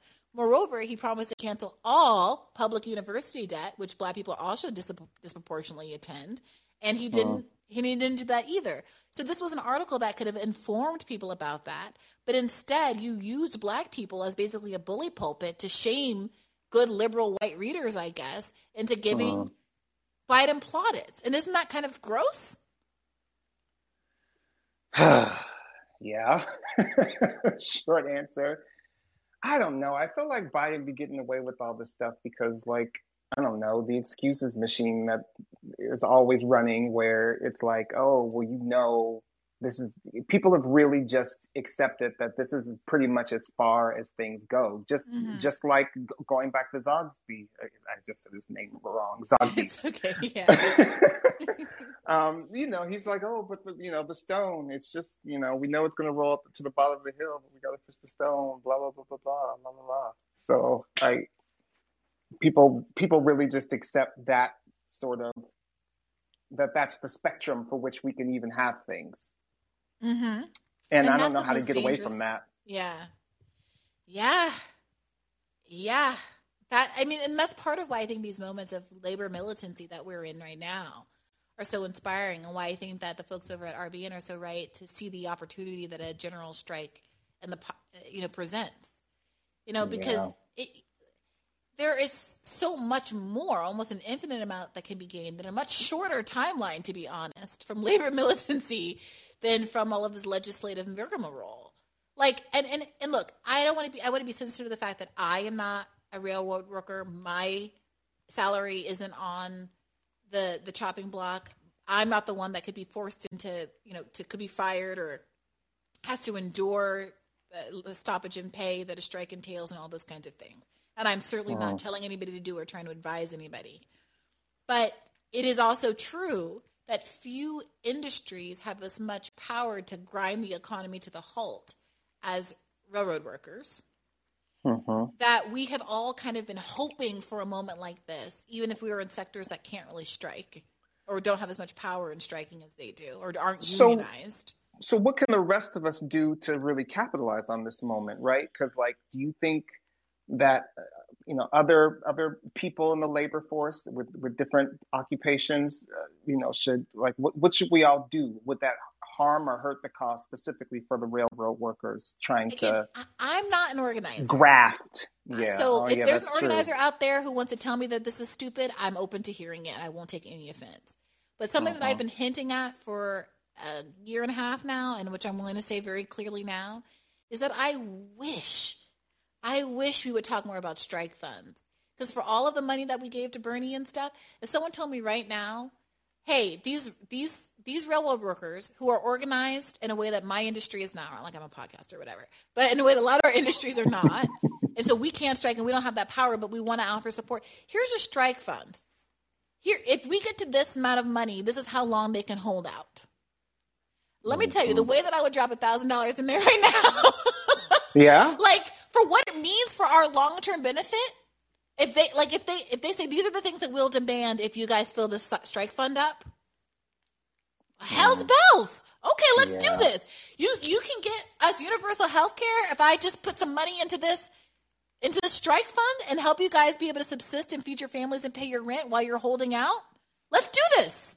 You ain't said nothing but a word, Bree. That sounds logical to me at this point, especially with how we are feeling about electoralism right now.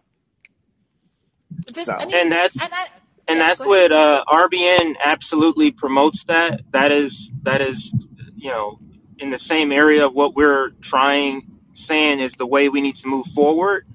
Because you're talking about, I can't remember the number that was donated to progressives. You're talking about several $100 million that was donated I forget the cycle and the numbers, but Well, just look at think Black of that Lives Matter. half of that money, right? If even 25% of that money was put into a strike fund, what we can do to sustain while we fight. And Bree, Nick is somewhere. He told me he's somewhere in there. If you want to get him, pull him out. What do you guys? Why do you think that these? Why aren't people giving to strike funds more often? Like, what's the holdup? What is the snag with people? If you could name it. People don't know that there is a such thing. Yeah, they don't know that it exists. Yeah. Okay. Good to know. People don't even know. I saw he might be in the list. Like, should we do it? Okay. Well, if you, Nick, if you want to come up, no pressure. Go ahead and get in the chat queue, and I'll pull you up. But yeah, I think that people. Someone said, like, should we do an episode on how you unionize? And I think yes. I mean, we've done it before. We did it with Jane McAlevey, and we did it with some other folks back when we were talking about the Bessemer union protests and stuff like that. So and we did some great work on the Bernie campaign and put some videos out that are still out there. But yeah, we have to keep doing that because on a basic level, like, people don't even understand the point of unions. Like, this is stuff that re-education that has to be done because union density is so low. It used to be that everybody's parent was in a union and everyone understood. Like, no one understands anymore. So people don't even understand the basics of how to unionize. And myself included, I just learned all this shit on the Bernie campaign. Like, I'm not trying to be holier than thou. But, like, it's a really basic level of education about how this even happens, why it's important, what the power, like, where the power comes from. And then so I'm hearing there needs to be an educational branch to bad faith, like a bad faith education. That's what I'm hearing. Look, 100%. Like, the point about funding before that whoever made it, like, Black Lives Matter, we all, like, criticized, and we're on that media cycle of Black Lives Matter having gotten that $90 million during 2020, $60 million of which is outstanding and nobody knows where it is. And nobody's running the org and nobody knows what's going on. A world where someone grabs the reins and is like, look, we're about to Fred Hampton this. We're about to start education programs. We're about to give school lunch to kids. We're about to, like, actually be in communities and do this kind of work. With all of that money that exists, there's so much money there. And where Black Lives Matter stands in solidarity with railway workers and understands the opportunity of this moment and stood with the people in Bessemer and stood with Chris Smalls, and we're, like, showing real allyship with all of the nurses strike and the teacher strikes and all of these Starbucks actions that are going on across the country. That's powerful. Because all of these neo-libs have already thrown their hat in with BLM, at least in principle, and put in their avatar, hashtag, whatever, next to their little bumblebee Ukraine emoji or whatever. So on some level, it's going to be at least awkward for them to disentangle themselves from that. So suddenly we are, like, forcing a level of solidarity because of the work that Black Lives Matter and the goodwill, frankly, that Black Lives Matter has already engendered with so many communities. Yep. We should be co-opting things that are already out there, just like they be trying to co-opt everything, every good idea that comes out of, out of the left, out of the progressive left. Yeah. Girl, somewhere over the rainbow. Look, I'm gonna hop off here so you can get to some other people, Bree. Great episode. Thank you. Thank you for listening. Thank you for calling in. Thank you for stimulating this conversation. It's been really great. Yeah, my pleasure. Thanks, Bree. All right. Keep the faith, job. You too. All right. Ciara, I'm coming back to the front of the line. I know you were getting a little nervous that I had forgotten about you guys up front, but I hadn't. Can you hear me? I can, loud and clear. What's on your mind tonight? Hi, Bree. My name is Kira. Kira, I'm sorry. No problem. I was, like, dying in the line because you brought up that you donate $1,000 to a strike fund, and I have a strike fund for you. I was actually on with workers today on the strike line out in San Leandro. So the largest strike right now happening in the United States, I believe, is 2,000 mental health care workers working for Kaiser out in California. And they've been on strike for 5 weeks now. This is their 5th week. So they're really feeling the pain of the strike at this point. NUHW strike fund? Yes. So please, anyone listening in YouTube, Bree, if you can go to nuhw.org/Kaiser Let's strike help fund. him. Let's help him right now. Yeah. NUH, yeah, please help them. I was talking to workers today. They had bargaining last night and the day before, and Kaiser is not moving. So just some background. Mental health care is obviously like in crisis right now. And these workers they're not really bargaining about wages anymore. They've already gotten a proposal from Kaiser that they are completely happy with. The issue, or I wouldn't say completely happy with, but they're willing to accept. The issue is that they don't have enough time in the day to see patients and see them in the right way. So they're asking Kaiser to basically allow them more time to do administrative tasks so they can document correctly, and also hire more staff. And a lot of their demands are really about hiring more staff so patients can get the care that they need. So anyway, please, like, if you're listening to this, please donate to their funds, because people are Done. Thank you. Done and done. And also, this is the thing. Like, Bernie was able to fundraise more money than anybody else in the Democratic race off of small dollar donations. I think that there is a real power. There's a power in people feeling like it's not just my little piece of money, that it's an amount that amounts to something like tangible and good. But for that to exist, that kind of like community sensibility about the donations that existed around the Bernie campaign, someone has to create that sense. And that is, I think, part of the critique of some of the squad members is that they have the platform to help us feel like we're all part of something bigger again in the support of this Kaiser IBHS strike fund, or the rail workers or teacher strikes or whatever it is that's happening. And that isn't, I mean, it's not happening. Like Black Lives Matter raised $90 million in a summer. You can't tell me that at this moment, if all of the progressives, Bernie and the squad and all of them got together and said, they have a tentative deal, but I want them to know that I support them going for broke, for really holding out. Yeah. And I talked to someone in the union, and they said that if we were able to raise this amount of money, they would be willing to demand more things that would actually trickle down for the benefit of the American public. And Yeah. I've been wanting this to happen when and we were in the throngs of COVID, and I had oh God, my brain just turned off. From the flight attendants union, Sarah Nelson was on the podcast. Back then I wasn't as bold and confident, and I was thinking I should defer more to people who know more, But the back of my mind during that interview was, gosh, can't do anything if you don't have planes. Can't fly if flight attendants say no. Yeah. And it's hard. Like, obviously I'm not trying to ask any group of people to nail themselves to the cross for the rest of us. But I am more inclined to make that demand, or like suggest that maybe they could like take one for the team if we pitch in. Yeah, I mean, and also the thing is too, I feel like with the workers are doing it for themselves as well. I mean, that like we're not asking them, and that's something about organizing. It's, if you're a professional organizer, you're not asking people to do things for you. You're asking people to do it for themselves. But sorry, that's a little bit of a tangent. I guess, like, in response to what you're saying, I feel like, I mean, the issue with like the rail workers strike is like there seems to be the will from the workers to do the strike.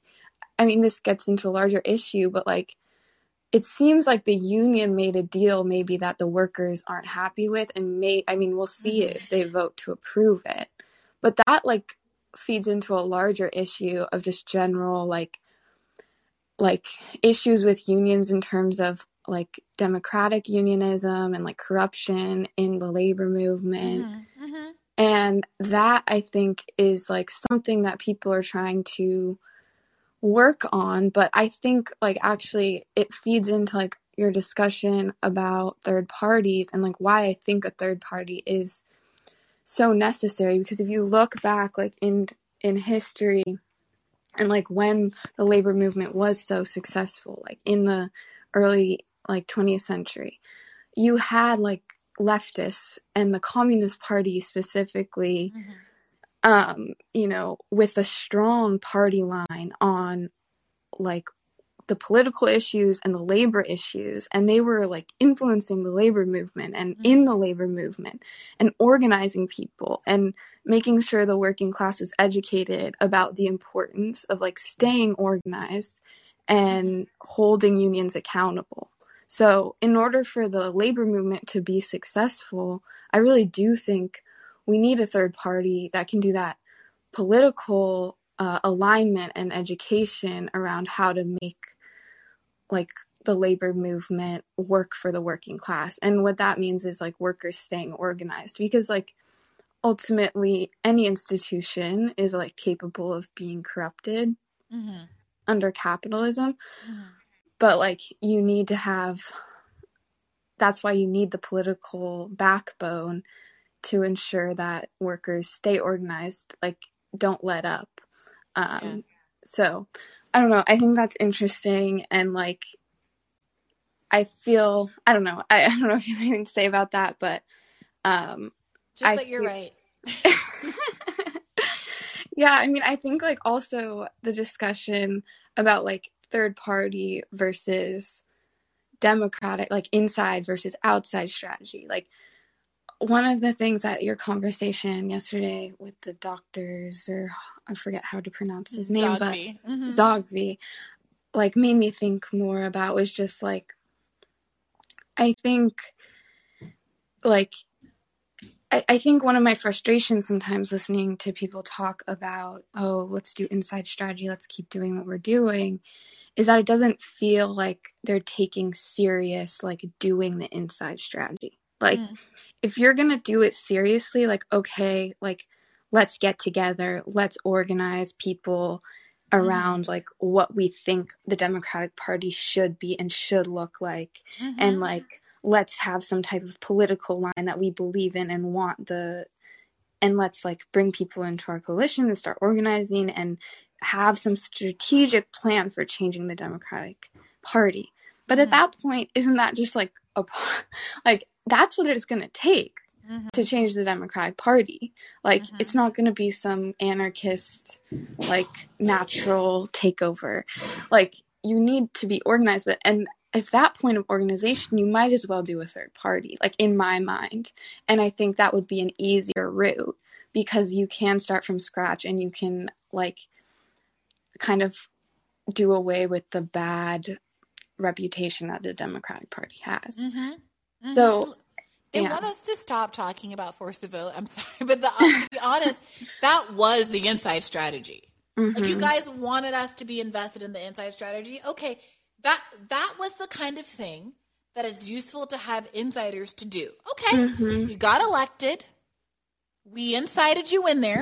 You're in the inside. And there's this magical thing that happened where there's just enough of you to be just bigger than the gap between the number of Democrats and Republicans in the House, which means you have the actual literal power to do anything, to really gum up the works from the inside. You know who's good at the inside strategy? Joe Manchin, Kyrsten Sinema. But you proved to us, like, look, this is not personal. This is not me saying, oh, you know, photoshopping AOC's face onto a donkey or whatever the silly things that Republicans do. Like this isn't like a personal issue. But we tried it. Like their presence there is literally evidence of our investment in the inside strategy, and their failure to do anything with it, with the unique opportunity that this year and the margins in the House presented, was evidence of the fact that they are not actually going to effectuate an inside strategy. So the idea that you're going to keep begging us to believe, like, you know, it's like an R. Kelly song, like, no, like, we're over him. We're over that.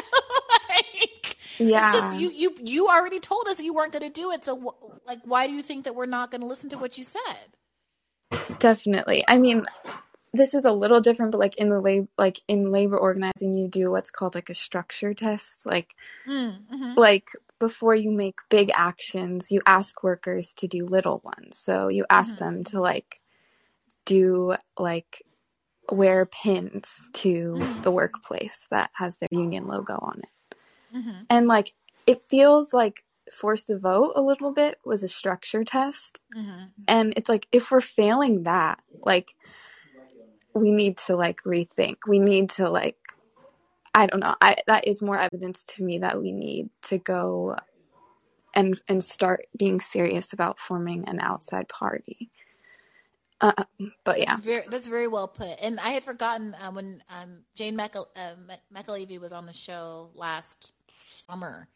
Mm-hmm. She talked about that, and you're reminding me that we're well overdue to have some union folks on the show. I emailed her within the last couple of months to see if she could come back, but she was busy. But you've reminded me that I need to follow up. So thank you so much for calling in. This has felt really productive. Yeah, awesome. And sorry, one more plug, and then I'll hop off.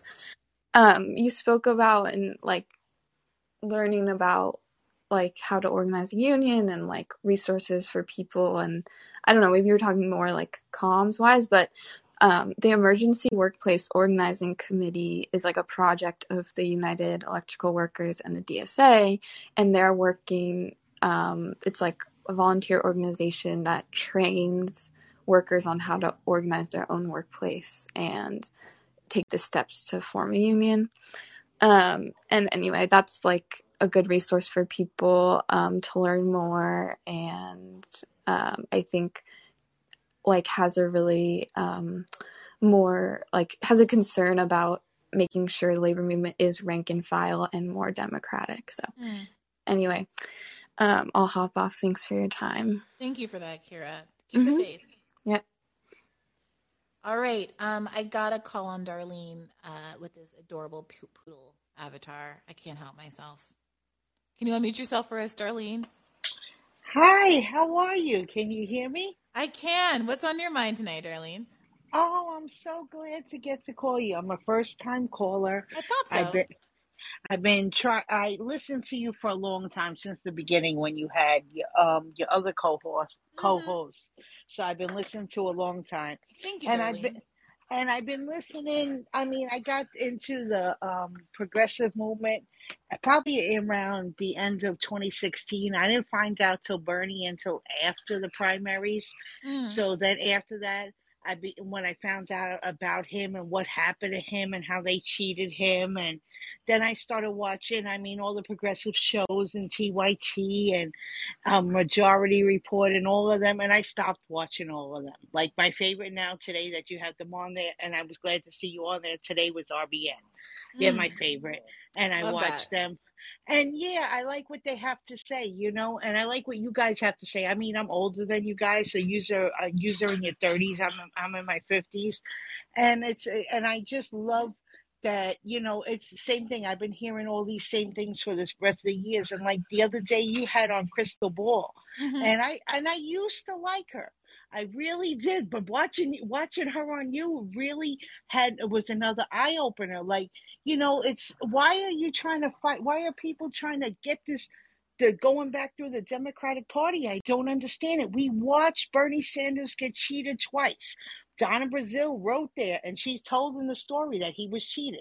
When you listen to Combo Couch, they talked about how 20 and 20 he was cheated. So what does she think if Marianne Williamson runs, that she's not going to get cheated? Last time they would have only let her on the stage once. You're not going to win going through the Democratic Party. They told you they can put up who they want. So I don't understand why anybody wants to run through it anymore. It really doesn't make any sense in that part. Like, it's like, you know, crazy people. CJ, I wonder if you'll weigh in here too, because the thing is, I think I'm a little bit different, is that I do think, I think about how Nick sometimes says how being a part of, you know, knocking doors for Bernie, it taught him things, it radicalized him in certain ways, it made him a better organizer. And so there is this part of me that does think that there is value in people running. And the broader public, the same way, Darlene, you said that you didn't find out about Bernie until after the primary, and then were kind of radicalized when you find out about how the Democratic Party kept him down.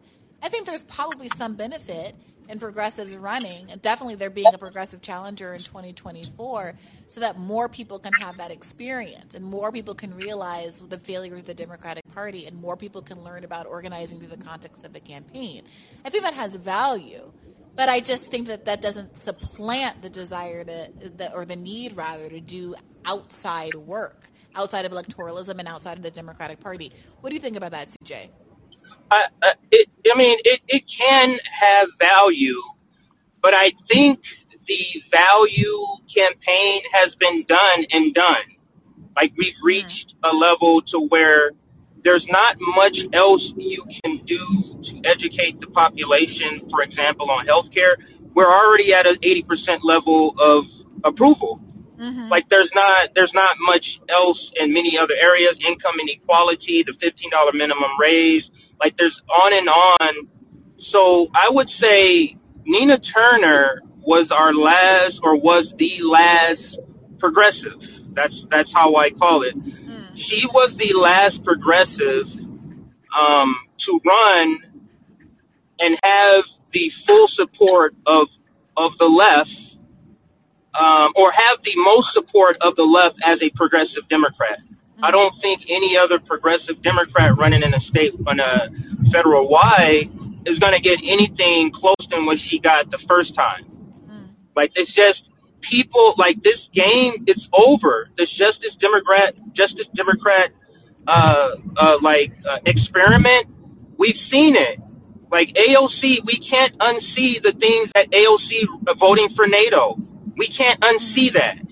So, and Pramila Jayapal and all the things that she's done to sort of derail the progressive agenda, all the hand wringing she's doing with the Democratic leadership, like, that has an effect. That has a long lasting effect where people, the most enthusiastic people, the ones that's donating, the ones that's marching, the one that's phone baking, those are the people you turning off by this chummying up to the Democratic Party. And I think, in my opinion, that was illustrated in Nina Turner's second race, because it was a lot closer in the first one. And the only thing that, to me, explains the distance getting larger is that she lost the people who were most enthusiastic. Yep. I am inclined to agree, and I hope to have her on the podcast soon, because I have had a conversation with her relatively recently about some of this, and I kind of made those points, because I do think that there is a narrative about how, the fact that she did worse the second time than the first time is a demonstration of somehow how bad her, have a bowl of shit comments hurt her. And I would argue otherwise. I would argue that, in fact, she won the same day votes. If the only votes that were counted were the people who voted on election day, Nina Turner would have won. And I think that the election day was after all of the negative advertising. What Nina Turner lost was the early ballot, was the early votes. Mm-hmm. So, I think that there is some narrative distortion about what exactly it was that hurt her. And my observation was the second time around, she didn't fundraise as well. She didn't have as much support from people across the country who knew and loved her from the Bernie Sanders campaign. And there was some frustration about whether or not there was any evidence that she was going to be the fighter that people wanted in Congress. And I think that, people need to speak to that and not assume that they can survive with losing the fiery passion of the left base. The left base is all you have, in my view. The left base is what fueled Bernie Sanders, both financially and in terms of volunteer efforts, door knocking, and all of that stuff. And we don't have super PACs. We don't have anything else but our base to fuel us. And I think it's a very dangerous game to start to try to rely on a more moderate base when you're a progressive and you don't have that moderate Democratic Party infrastructure to buoy you the way that a Shontel Brown is going to have. But I'm sorry, go ahead, Darlene. I didn't mean to cut you off. I just one other thing I wanted to say when you were talking before. I think if it would have been Bernie against Trump, if it was Bernie, Hillary, and Trump, Bernie would have won. Yeah. Because people would have came out for him. And I don't understand, like, when they say, why are you running as a Democrat? Why would you run as it? They won, they lost, they're going to cheat. So run as an independent. Run you so you could get to that stage, and it's you, the Republican, the Democrat, and the independent. Or there's 60% more independents in this country than there is Republican and Democrat. So what makes people think that people wouldn't go vote for the independent? They would. And one other thing I have to say, if you do another panel, you have to do you, CJ, Robbie, and Batia. It would be hysterical, all four of you. That's fascinating. Would be great. You and CJ would give them a run for their money, but it would be nice. You know, both of you know how to talk, and Shabby too. You all know how to talk to people and be polite. I couldn't do that. Don't get me wrong. It wouldn't be me. I would be like Rome. I would curse people out. So I would be that way. But you guys can do that, and I think it would be good if you could see that and let them see the ways. Because when the stupid shit that they were saying on student debt was like, that's because you people grow up with parents who have money. It's easy for you to say that when you don't have the money. It's like, and I don't think they're bad people. I just think that it's if you don't grow up like that, you don't know it. You just don't know it. You don't know. And I'm kind of like you, Brianna, where I see my family struggle and now I'm doing better, but I know what it's like. I have family around me who it's like. So it's like maybe, I'm not doing it personally, but I could see people around me and I get upset when I hear these people. And like I said, I don't think they're bad people. I just don't think they don't experience it. So they don't know. Yeah, and that's all I can say. Look, I think that's a banger panel. I'm obsessed with panels. I'm obsessed with like putting people like together and contemplating what social dynamics are going to play out in interesting ways. I would love to see that. Let me see what I can do, Darlene. And maybe bring Coleman in too. The other guy, the Republican, Coleman. He was good too. Yeah, for sure. I love the idea of those kinds of mixes. Panels are a little bit of a strategic, like a rather, not strategic, that's not one, logistical pain in the rear, I gotta say, for someone who's kind of like a one-woman shop here with obviously producer Armand, who does such an amazing job actually editing these episodes. But let me see what I can do for you, Darlene, because like you've given me some stuff to think about. Hey Bree, can I chime in about... I want to chime in about Nina one more time because I think there's another layer to this, and that is ask yourself what attracts those that don't know Nina to Nina. It's the way she speaks. What was her nickname? She was a dragon slayer. It's the way she speaks. But running as a Democrat, she was stifled in how she can speak. So you're taking your greatest asset in the way you speak. And it's not just you speaking confidently. It's the words she chooses to pick while she's speaking that inspires people. And that was completely gone. Or I'm not going to say completely, but a lot of that was gone. And then when she lost the race and then, Roe v. Wade came down, then it came back. The old Nina that I love, and I quote tweeted a lot of her quotes, like, this is the Nina we wanted to see in the primary. And that is another reason why, and I think Kashama pointed this out in your interview, another reason why running in the Democratic Party is so...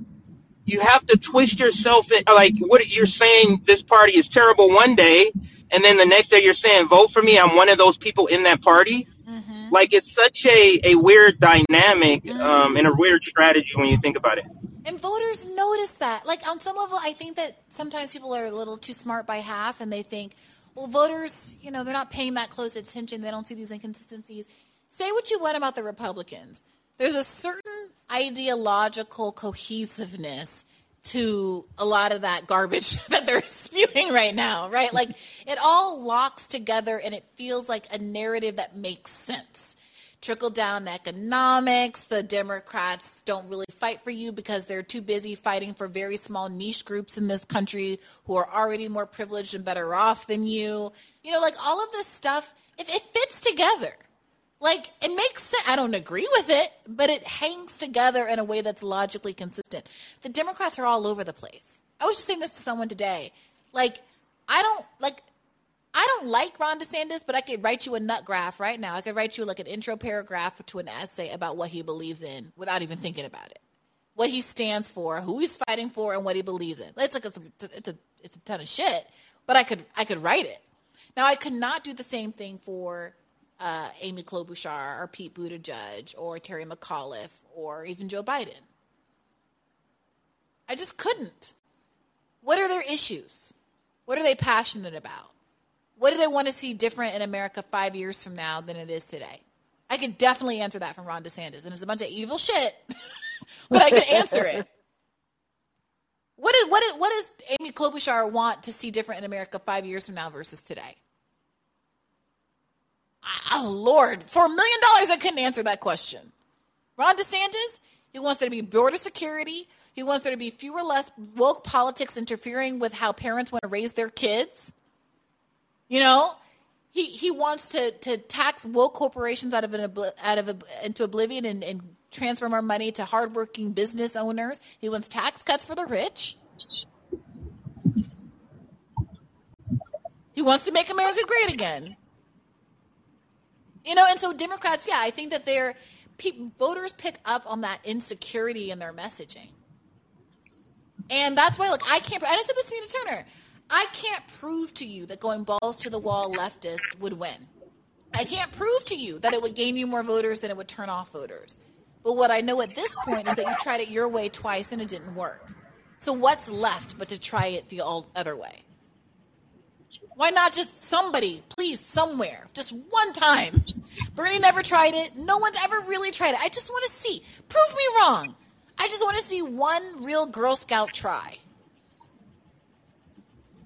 Could you imagine if Bernie Sanders said, fuck this shit, and went to the Green Party? Could you imagine where the Green Party would be right now if he decided to do that? Imagine where the Green Party would be if David Sirota worked for 30 years trying to build up this Green Party. Imagine what your guest today could have been if he's been working for 20 years building up the Green Party. What's the difference? You spent 20, 30 years getting nowhere in the Democratic Party. What's the difference in building up a third party doing that? Mm-hmm. I don't get the difference. You're telling me, the apparatus and this is D plus whatever. D plus what? Nina Turner had D plus whatever, and what happened to her? Mm-hmm. It just doesn't make logical sense. And I think Bree, that it's proven in when you ask, can you tell me how does this work? And no one can answer the question. No one is willing to come out and say, well, this is how or this is not, because there isn't really a logical answer. Like your guest today, his best thing that he had to say, the best thing he had to say was, we're going to come back next time and try. Really? That's your strategy for people on your own team not taking this up, is that we'll come back next time we know.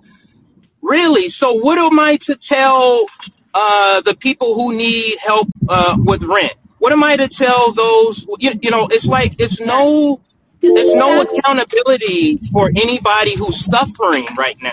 It saps the power. You're so right. It saps the power out of your message. You can't really speak to those pressing concerns. She couldn't even say, she literally could not say, the Democratic Party is out to get me. Dark money is out to get me.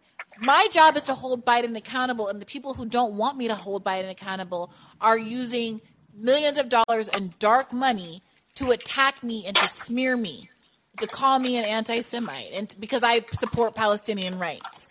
She couldn't even really say that out loud, because if you're still working within the Democratic Party, you can't actually call them out for what they are and what they're doing.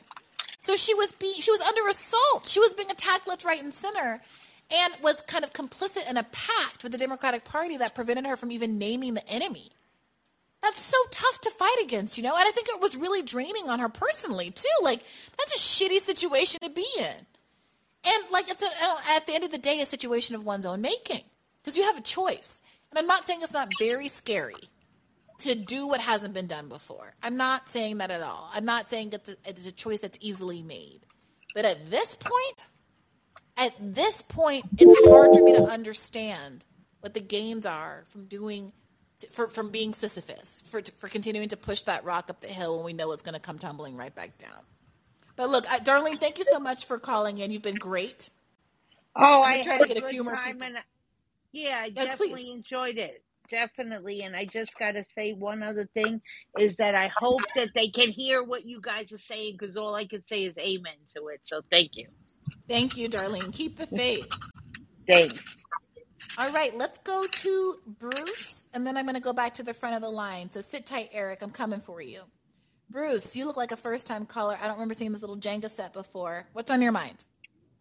Hi, Bree. I think I called once before a couple of weeks ago, but Okay. Well, welcome back.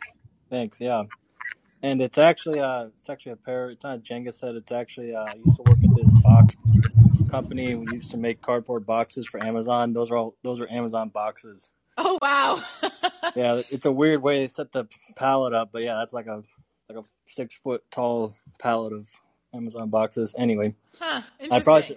I probably should update it, but anyway, yeah, it's been a great call. I've been listening to all the people, and a caller earlier, she was saying, I think the person with the strike fund, she was talking about just so many different great topics you guys have brought up so far. And I guess one thought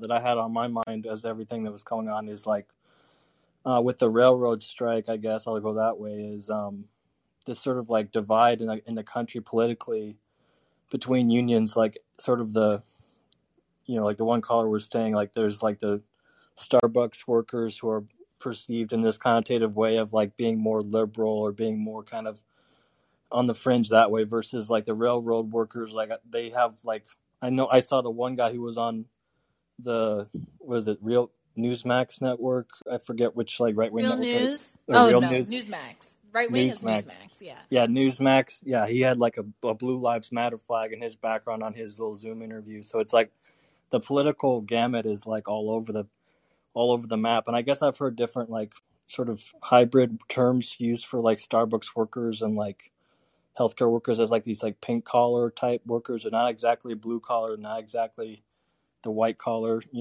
It's not as clear cut as that. But I mean, the main thought I'm thinking of here is like we all have collars of one kind or another, right? Like we all just got to realize like who's the fucking guy with the leash, right? They all got us on a collar, but like we got to realize like that we have the power ultimately to do what's necessary and do what is like what we need. And like I was thinking too, this is also kind of random too, but like I don't know if anyone has seen that Last Dance documentary with Michael Jordan and the Chicago Bulls in the 90s.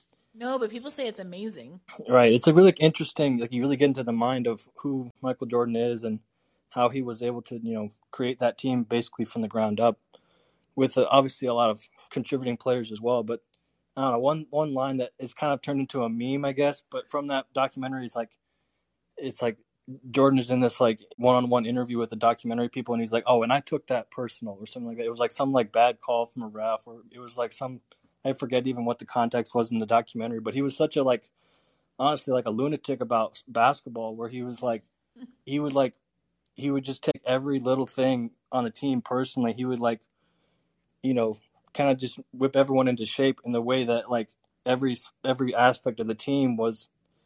It was just all about, winning the game or winning the championship. But I really feel like the left and different movements that we have here really need to take that same mindset of just, not changing the goalposts, like really getting on the ground and understanding like what we need as workers or what we need as people who just want to see this country do better for us. Like it's one of those things where it's like even like a thing like Black Lives Matter, like it was kind of corrupted from the jump because they're like, I really feel like they're just a bunch of black capitalists in that movement. Like as much as they want to like put on the garnishes of these revolutionaries, I really feel like at the end of the day, they really don't care about like real black people in the streets or like people who are like going to work every day, making this country what it is. Like they really just want to see like the proportional representation in the boardroom or in the top 10 CEOs. At least 3 of them have to be black, or whatever the percentage of the country is black, right? Or whatever.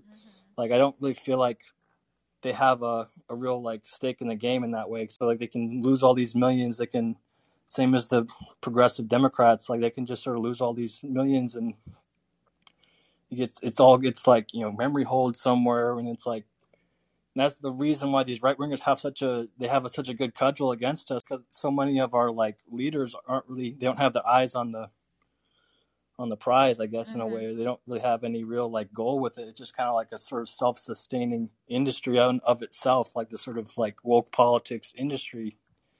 And it's just kind of, I don't know, it's really demoralizing at times. But at the same time, I think like what Dr. Cornel West was saying in that one episode that you had, like the truth really is the strongest weapon that we have. And it's kind of, it can shine through and show us what needs to be done, and just keep telling the truth, even if it hurts, even if it's like maybe counterproductive in a little moment here or there, like but it's worth it, I think, in the long term for sustainable movements to like actually produce something.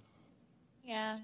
I appreciate that, Bruce. I mean, you're helping me to think. Sometimes I do feel a little like, oh, I'm just putting these episodes out, like what's happening. And the way you just put all that together reminds me of how these things are building towards something. And I don't know. I do think that there is something obviously dispiriting about what happened with Black Lives Matter. But the flip side of it is that there were all those people who weren't corporatists or whose heart, I think, was in the right place, that were in the streets. And there were people who were willing to give so much of their own earnings to a cause that they did believe in. And it's been mismanaged. But whether, the national organization is one thing, but the kind of movement and what all that fundraising and what all those bodies in the street meant is another. And that aspect of it still inspires me. And those people aren't at fault for whatever the national organization is accused of having done. And is there something to salvage there and to capitalize on there? I think that maybe there is.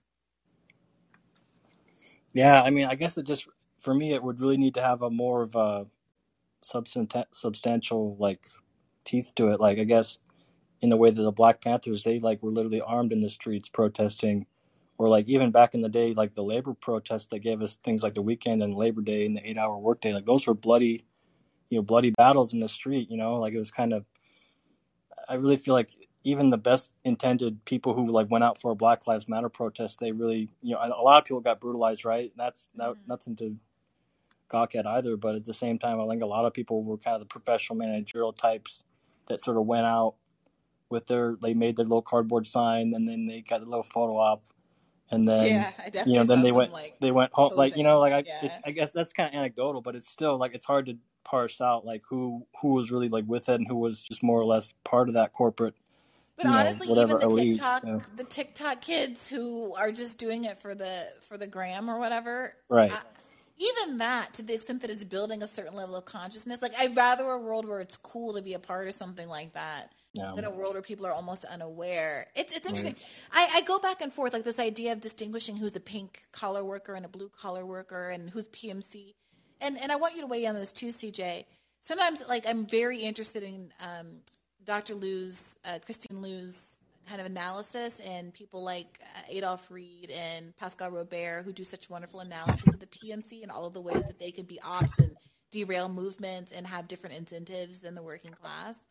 But then at other times, and I encourage everybody to go back and listen to the Bad Faith episode with Dr. Liu, I think from earlier this year or last fall, I push back against some of these characterizations because there is a certain degree of power that exists in the 99 versus the 1 formulation, right? And how much is it useful to call out those elements of the 99% which are potentially derailing it?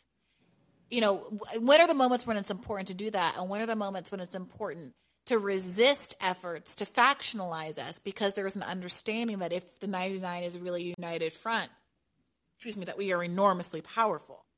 And I saw this with the student debt conversation, where there was this effort, this very clear effort to break off the 60th percentile from the 20th percentile, right? And like I've said this a million times, I completely agree that all things equal, if there were a policy that Biden could do by executive order that helped the bottom 20% instead of the student debtors who are more in the middle tier, I 100% would prioritize that. But that doesn't exist. And it's clear to me that when you look at the rhetoric around student debt, the student debt conversation, that the folks that wanted to derail it clearly understood that there was an opportunity for them, and breaking up the 99% and putting the top half against the bottom half and the 99%. And it's awkward for me to say, oh, well, bottom half, don't be mad at the top half, because those are meaningful and very legitimate differences there and different interests there. But who is being served by those kind of divisions, I think, is a question that we have to keep asking, to make sure that we call out the conflict of interest when it's someone that's acting against the interest of the bottom tier of the 99%, but not unnecessarily factionalizing ourselves when it's someone who's trying to derail someone who's fighting for the 99%.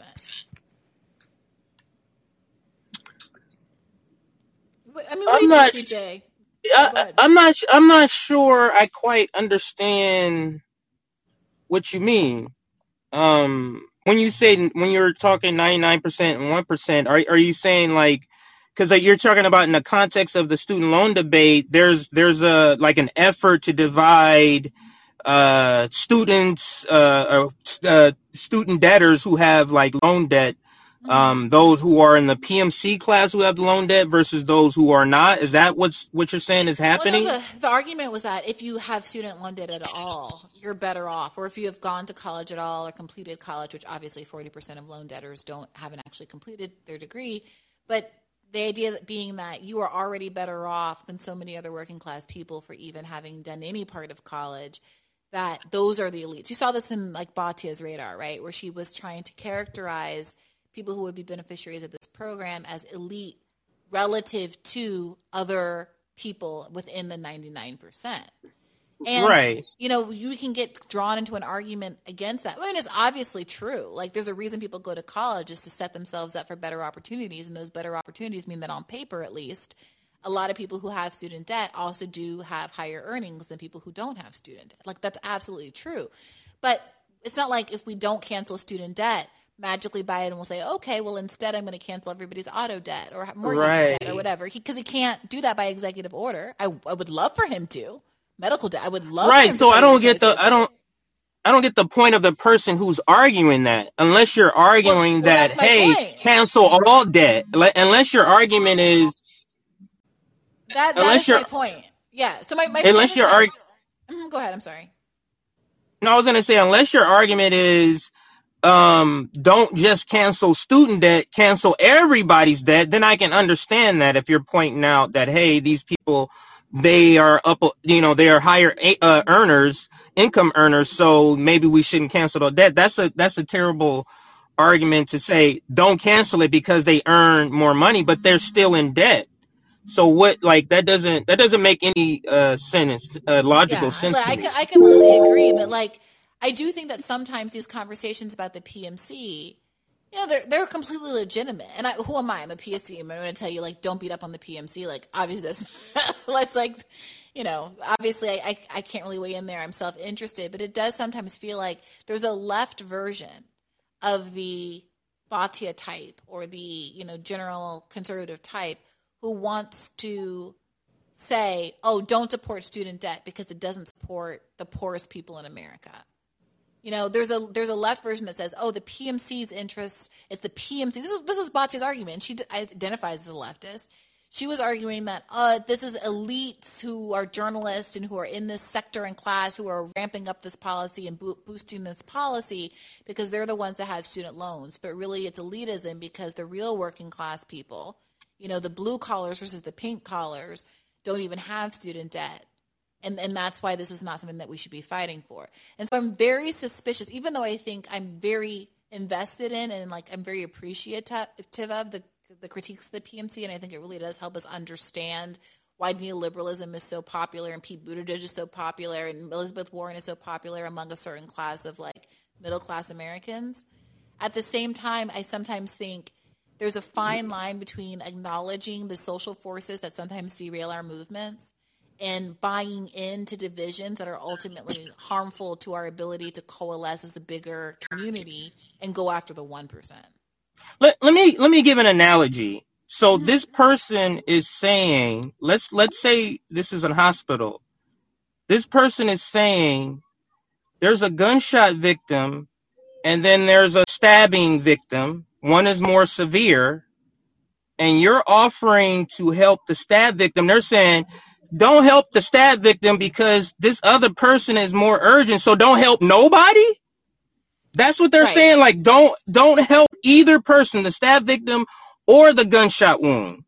And that's the ridiculousness, and I'm putting it in that context so we can hear how ridiculous that sounds. That is completely absurd, Bree. I'm for helping everybody. Nobody should be saddled with debt, whether they make $1 million a year or whether they make $10,000 a year. Like, nobody should be saddled with debt. That is not how, society should be set up. And them trying to pit the PMC against everybody else, that's ridiculous. Now, my criticism of the PMC class is strictly about the left PMC, or the professional managerial class, and how, and this is something Catherine Liu, I think, said it on your show. I know she said it on ours. They just have an outsized voice for what goes on the left. And that is here, the problem. And what I like to use as an example is the idea of Marianne Williamson being a good choice for a candidate. That straight up came out of the PMC. There's no way that came from nowhere from the working class, no activists.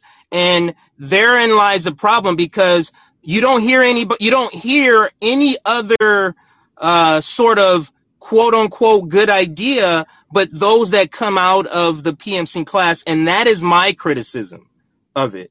Not in this context that Republicans are trying to pit workers against other workers. That's ridiculous. Yeah, I agree. Look, let me ask you this. Well, actually, maybe I'll save it because I want you and Nick and Sabi to come on and do a version of the panel, the conversation I had with Crystal about how you would feel about various candidates running. Because, I mean, the accusation, this is what Sam Adler-Bell's article was about in the New York Magazine. This accusation of the left is that we let the perfect be the enemy of the good. And I am really curious about this idea of what happens.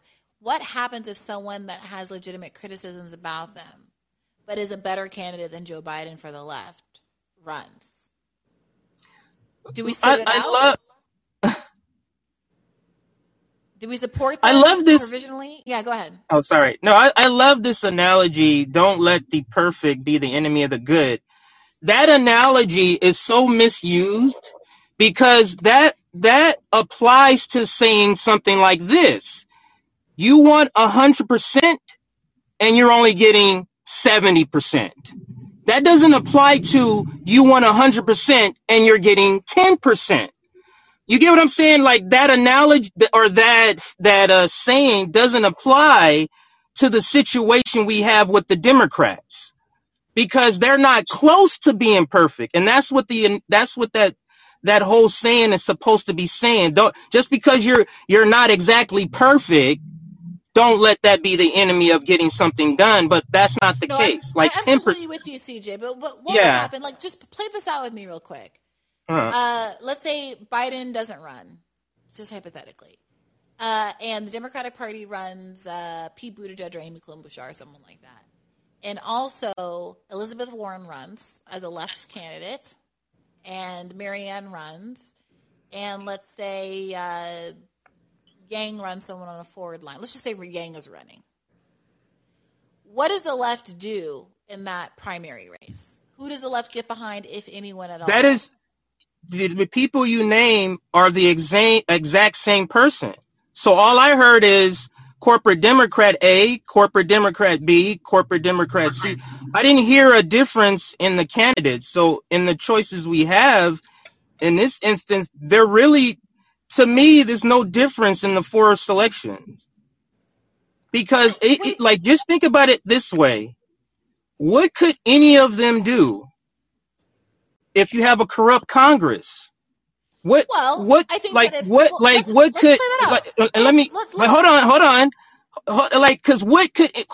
could they do? More executive orders that never touches the people that we keep grandfathering in their problems? You see how it still doesn't fix the issues that we keep grandfathering in. Executive orders don't do that. pressuring, campaigning when you have a bought Congress. Like, it doesn't do all of that. CJ, you just mentioned how important student debt is, and I agree with you. This is not, it doesn't go to any of the broader complaints that you can leverage against any of these people. But I would imagine that if Elizabeth Warren were the candidate, then, and if she were president right now, she'd be talking about canceling $50,000 of student debt instead of $10,000, which is something that she could do, which is not the be-all and all of the world, and maybe is not a reason why someone should give their last $27 to her campaign, but is a reason why someone maybe would take the time and go to the voting booth and vote for her in a primary election instead of Amy Klobuchar. But I want to get But the problem with that, Bree, is that we would be going back to the understanding that now we're believing these people again. Well, no. So that would have to be the framing. You get what I'm saying? No, that would have to be the framing that CJ, we're believing anything they're saying. No, this is and during the primary. Well, I mean, yes, on some level, if you're so cynical that you don't think that Elizabeth Warren even believes in the 50,000, or that Marianne really believes in 100% or whatever. I'm not saying believe or support. I'm not saying believe or support. They can. This is what I say about the word support. No, but this is executive orders, though. This isn't one of those things where it's like I can say I believe in a $15 minimum wage, but I know it's not going to happen. I'm talking squarely in the realm of student debt cancellation. So even Biden, on some level, we'll see if it goes through or not, but on some level has said he's going to support and is going to cancel $10,000 of debt. So it's hard for me to say if Biden is willing to follow through on his promise that Elizabeth Warren won't follow through on hers. But look where we're at. We're here in the corner, freezing cold, arguing about which crumb is better. Right, but this is not a place that I'm gonna be. But listen to what you're describing. CJ, that's fine. CJ, but listen, that's such a ridiculous place to be. That. I completely respect that, CJ. But I'm gonna move on to Bruce now. Bruce, can you answer this question? Okay. Because Bruce, you're a voter. What would you do in that situation? Because this is my issue. There are people whose position is I'm not going to participate in a general election or a primary election. I completely respect that. But with all honesty, with all due respect, CJ, most people, even if they're over electoralism, are not exactly there. Like, I voted for Bernie in a primary, and I voted for a Green Party in the general election. So most people are gonna vote, and so they want to know how to maximize their vote, even if they have all the legitimate frustrations you say. So the question I put to you, Bruce, if you have these options, is it, and given the differences, however minor they might be between these options, would you prefer a world where you have a Elizabeth Warren, who we all know how I feel about her, or a Marianne Williamson or anybody else, as an alternative to a Pete Buttigieg or maybe Klobuchar or a Joe Biden? Does that make a difference to you? And you can feel free to agree with CJ and say the answer is no, but I'm just curious. Yeah, I mean, I always remember that episode you had with Chomsky. I remember last 2020 election he had, and even him and who was the other one? They co-opted like Angela Davis as well, and those like sort of vote for Biden ads. And I wound up kind of falling for those and voting for him anyway.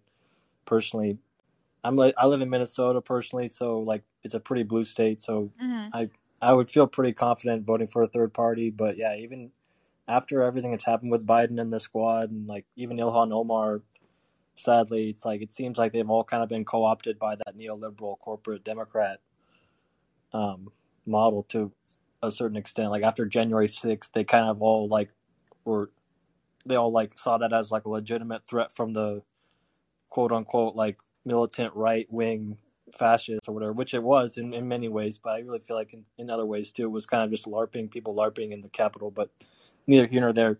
But yeah, in terms of your question, yeah, I'd probably still go for a third party, especially after what Biden's done and what, all the sort of milquetoast things that he hasn't really even like followed through on his own campaign promises, right? I mean, would you vote in a primary though, in a Democratic primary, assuming you could and still, I mean, yeah, I don't know. Even the Democratic primary, like I didn't honestly vote for Ilhan Omar in the Democratic primary this time, just because I just presidential primary. I didn't even like care about it, but presidential primary, I don't know. I mean, I might do it if I had the time, but like it's it's not top of my list for real. I mean, it's one of those things where I really feel like the Kshama Sawant model is like really the only like model that can realistically work. Kshama Sawant and Chris Hedges, I asked them this. Like, this is what was so infuriating to me. I asked them, like, I wasn't trying to lead anybody anywhere. I just fully asked them, should people sit out? Are you fully saying that people should sit out general elections? Like primary elections? Like, it doesn't matter. You're completely over it. Electoralism is dead. Just ignore it. And they both said emphatically no.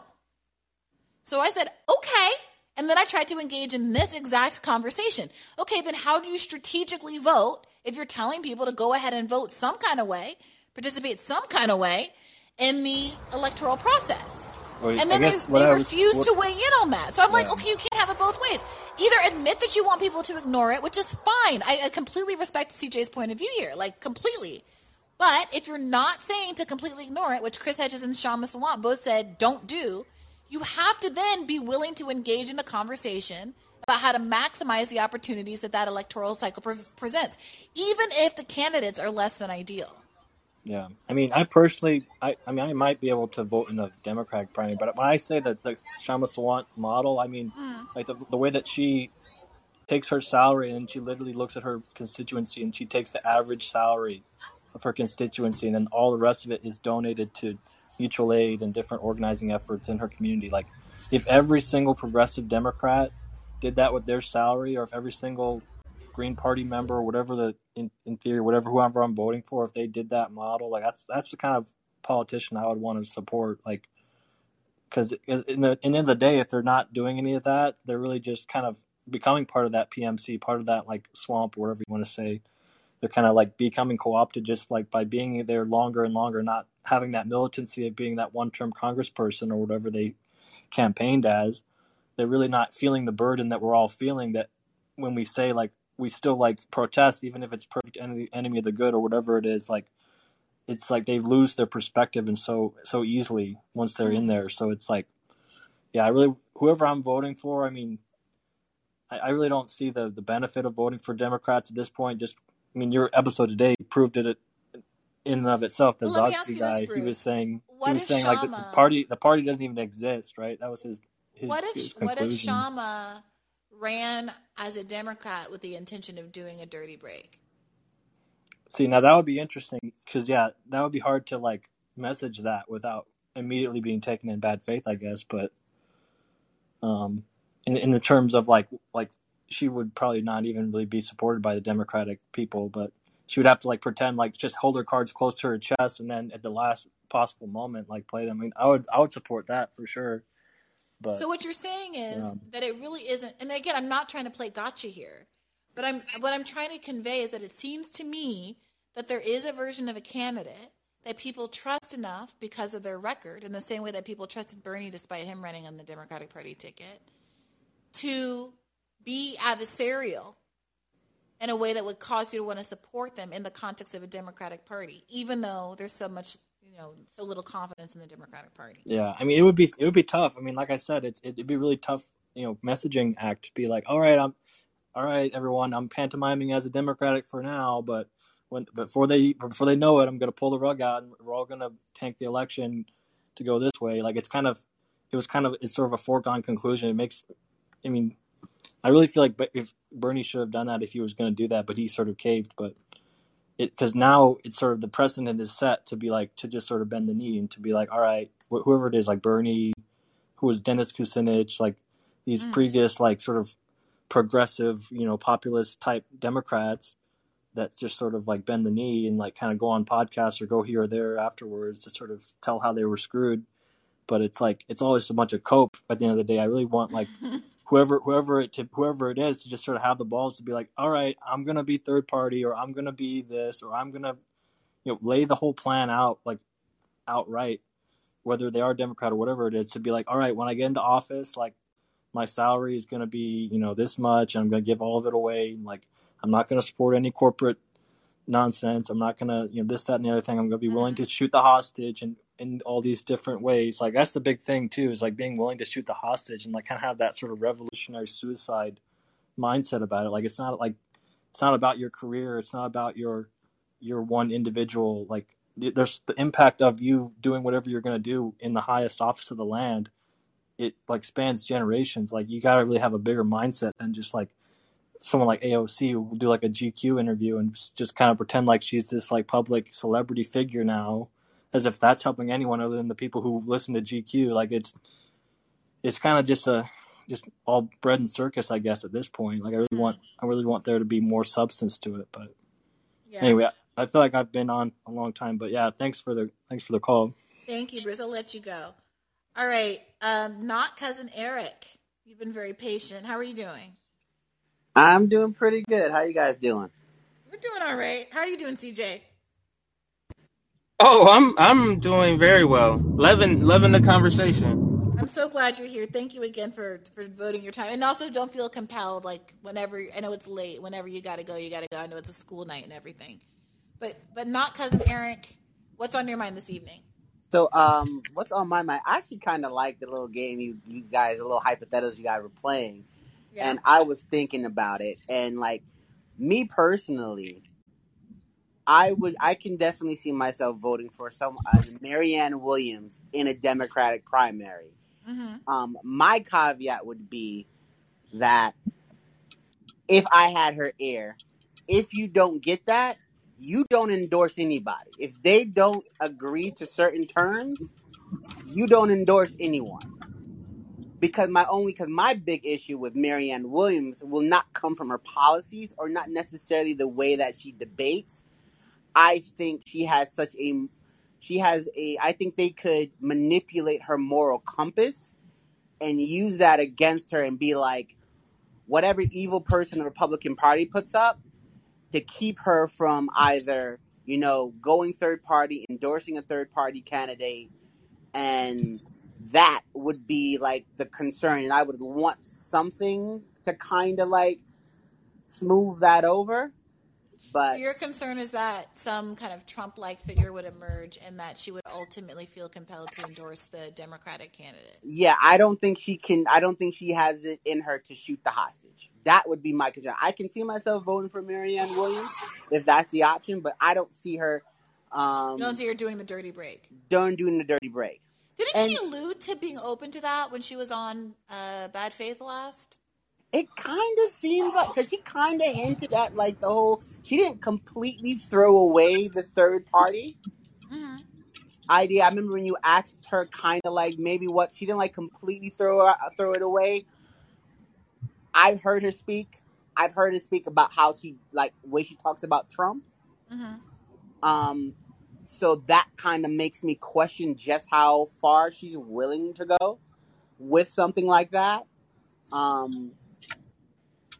So that would be like my concern, because the only reason I brought this up is because for me, after listening to your conversation with the gentleman that you had on, it only Jim made Zogby. You guys are so funny with this name. Like Joe Zogby? Jim Zogby. Let me just explain. Like in the context of like the Bernie campaign and like the left people in that circle is like he's like royalty.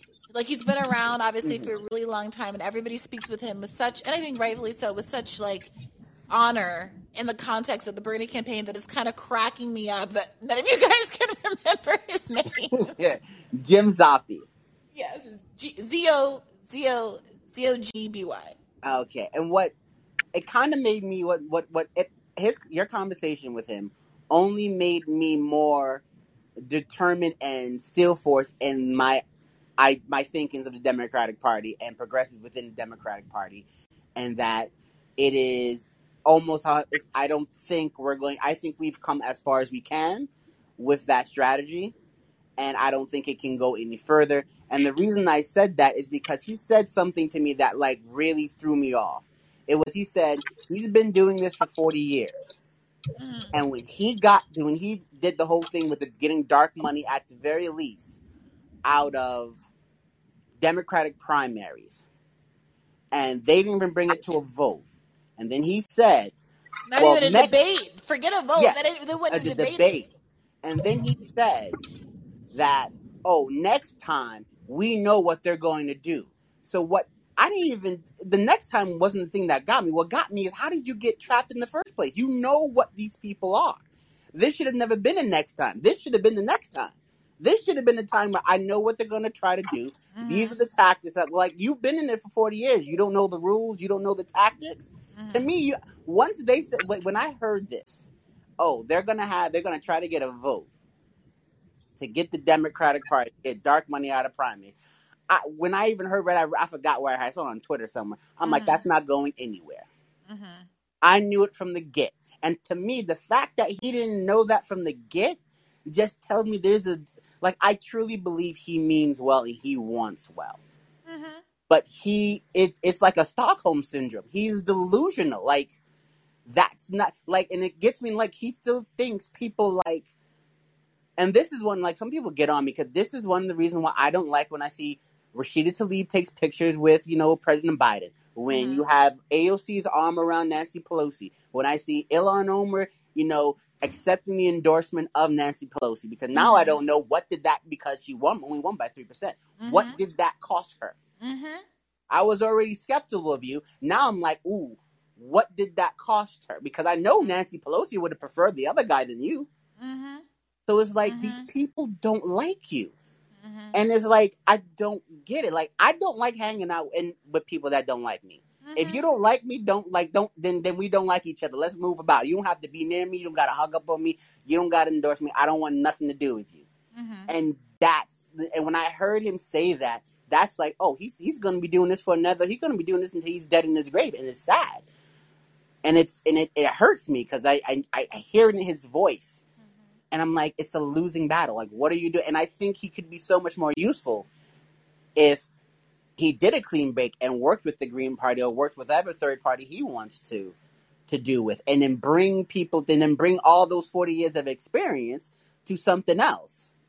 Mm-hmm. And and then the other thing that I wanted to, what was the other thing I was going to say? I kind of lost my thought on that when I was going on with that. But look, that was good. I think that last point about how, again, no one really tabulates the loss of resources that are someone as smart and dedicated and capable as Dr. Zogby not using that energy elsewhere. Like, when people talk about, the third party is not going to win anyway, so it'll be a waste. Like, what do we make of all of it? I'm not saying that all of his work has been a waste, because like I told him on the show, without you having fought for this long, we wouldn't be able to say so conclusively that the inside game doesn't work, right? Like, someone had to try, and that is meaningful. Just like science and experimentation is all about a million failures and only one success. So, like, I'm so grateful that he did that work. But at a certain point, how much are we going to, start to regret all of the wasted energy that could have been used for other kinds of efforts? Okay, that's kind of what I wanted to sum up. But the other thing I was going to say is, when you guys started talking about the whole thing that happened with not Nancy, sorry, but with Nina, and how in the second time she ran, and how none of the progressives in the squad really came out to support her, and you can hear that he was upset with that. You can hear that he was like, oh, that should never happen. They should be, to be a little direct, they need to be spanked for that, but no one's there to spank them. And what I have learned now is, for me, one of the first things that kind of made me raise my eyebrows just a little bit when, all these guys started to get elected in 2008 with like AOCs and all that type of stuff, is where all of a sudden they stopped going on Jimmy Dore's show. They stopped going on Kyle Kalinski's show. They weren't on TYT as much. They weren't on Majority Report as much. And for me, I'm a fiercely loyal person. And I'm someone who's like, when no one knew who none of these people were, and they needed, donor money, they would go on these shows and, get the people in the audience to donate to their campaigns. And now that they're elected, I don't see them on the shows that often. The only time I see them on the show, they do come on those certain shows, is when it's an election time and they need donations. So that, right off the bat, when I started seeing that, I'm like, oh, you acting kind of funny to me. That your loyalty is very shaky. You're not with people who was there when no one knew you. So to me, what they did to Nina is the biggest thing. Because how can you have an inside game if you're not willing to get people inside that's going to fight for you? 100%. Everyone, when Nancy, when the Progressive Caucus did what they did to Nina, all six, I expected all six of them to come out, have something said, we are not doing this. We are endorsing Nina. We are going to be flying out to Ohio right now. And the fact that Nina is not, I'm like, first of all, I don't know what her private conversation is. I was upset for her. I'd have been calling all of them out. And then India, by the way, too. India too. I was like, girl, that no one got shafted like you got shafted. Yeah, I would have called and then AOC with her last. I would have told her, listen, keep it to yourself. I don't want it. Cause it just shows me a certain character and a certain a lack of moral fortitude. Now, you're not strong enough. We don't have I used to think we had warriors. We don't got warriors. What I think we have is I do believe they want Medicare for all, but they want Medicare for all where we'll just fall on your lap. You know, they want Medicare for all where we could just put it up for a vote, it passes, and it goes through smoothly.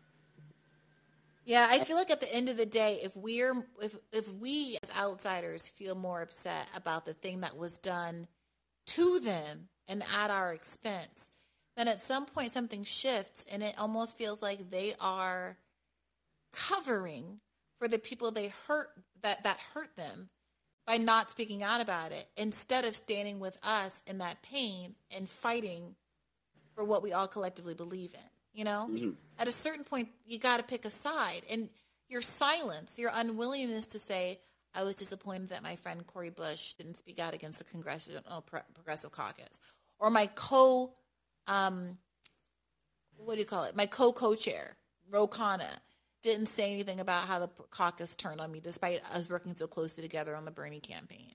Like, if you're not willing to say those true things about how the people who were supposed to be with you threw you under the bus, then you're basically saying you're covering for them, you're siding with them. And if I'm someone who was giving you money and supporting you, it's like, why should I stand up for you if you won't stand up for yourself? That's just the exact thinking and it just makes you question all of them. And it's like, oh, because I'm at the point where, listen, I'm someone who I live in New York, and so we have close primaries. So I am a registered Democrat. So I just go, if there's a primary coming on, I look to the candidate. Typically, I vote third party. If there's no third party candidate I really like, I'll vote for the most progressive Democrat, see what happens. But I like to vote just because we have ballot measures usually in New York. So I'm always trying to get those ballot measures and making sure I look them up and see what's the best ballot measure for my New York's closed primaries are trash. And that's some of the most regressive voting laws in the state. That's the only reason I'm a registered Dem. I guess I have voted in DC. So, and also one of the things that just to bring that up, we had a chance to get mail by ballots, and just the standard in New York City, New York State, and the fact that none of our progressive Congress people would just go out and just say that. They didn't campaign on it. That wasn't a part of this. It was like, I'm like, so what are you doing? You have when I would be more for an inside game if there was an inside game. So that's the one thing I disagree with Crystal Ball. There is no inside game. So yeah, I think that's an interesting point. And I'm curious what CJ thinks about that. But I do think that is a decent quantity of people who is similarly jaded by electoralism, but conditionally so.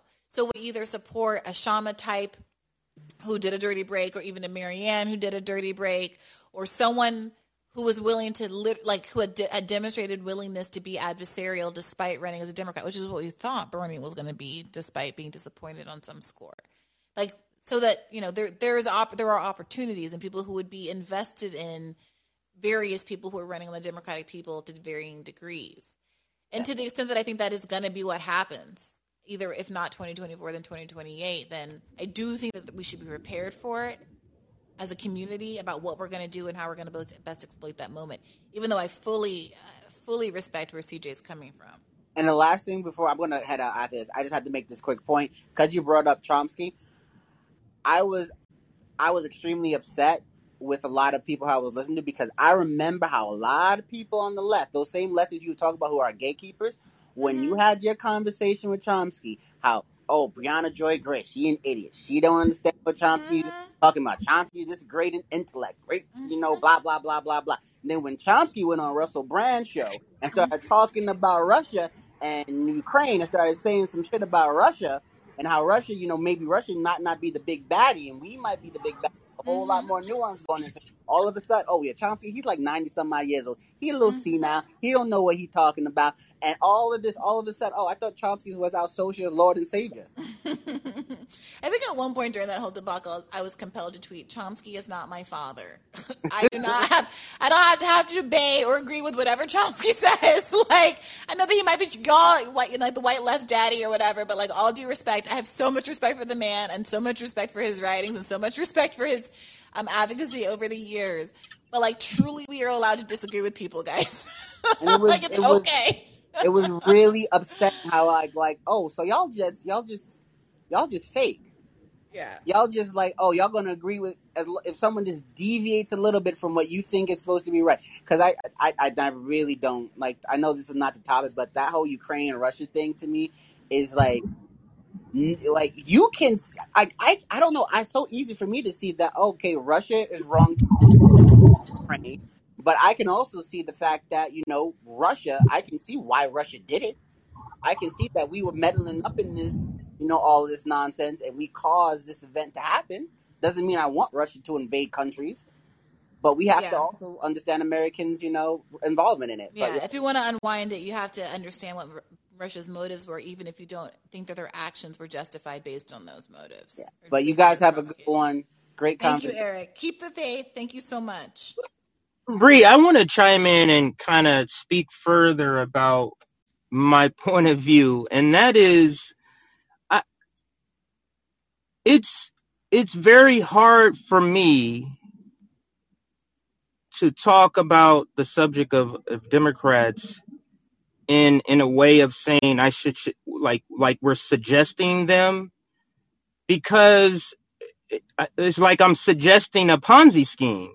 I feel like I'm suggesting something that I know is a terrible idea because I've lived it and we're all living it. So I believe that if people are reaching out what they should do, we should be educating them in how our system is not set up to actually get anything done in 4 years.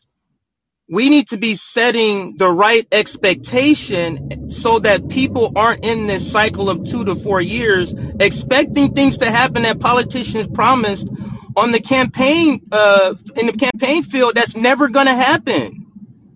Like we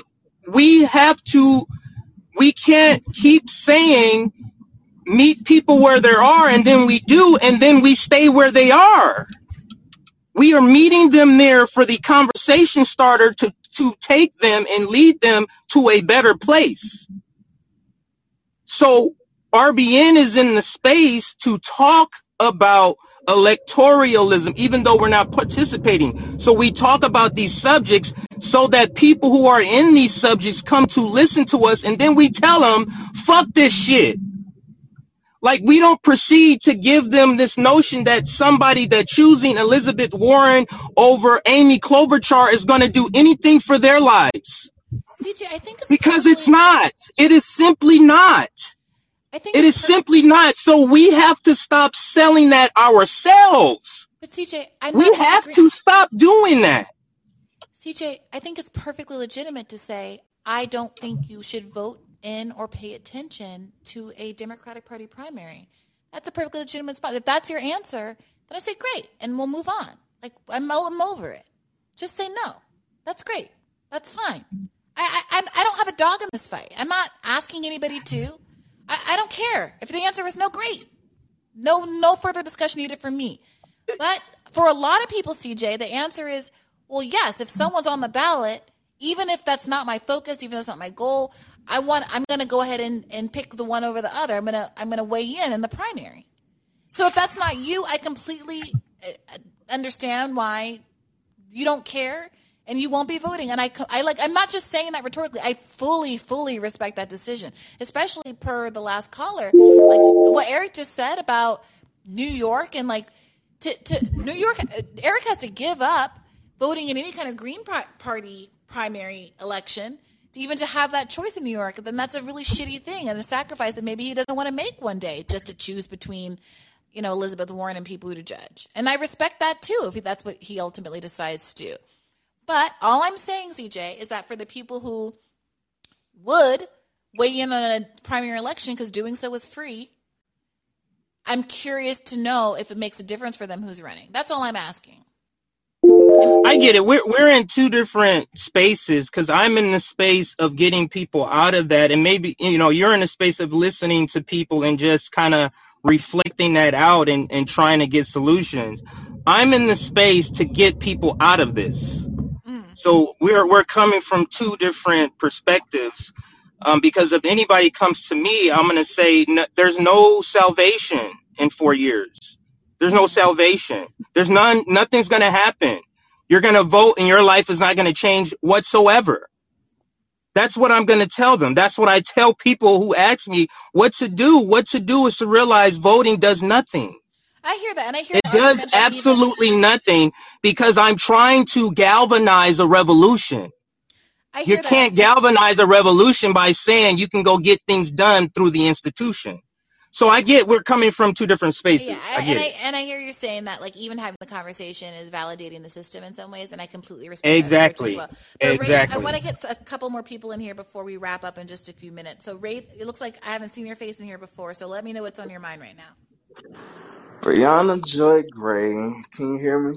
Loud and clear, Ray. Welcome to the show. What's on your mind tonight?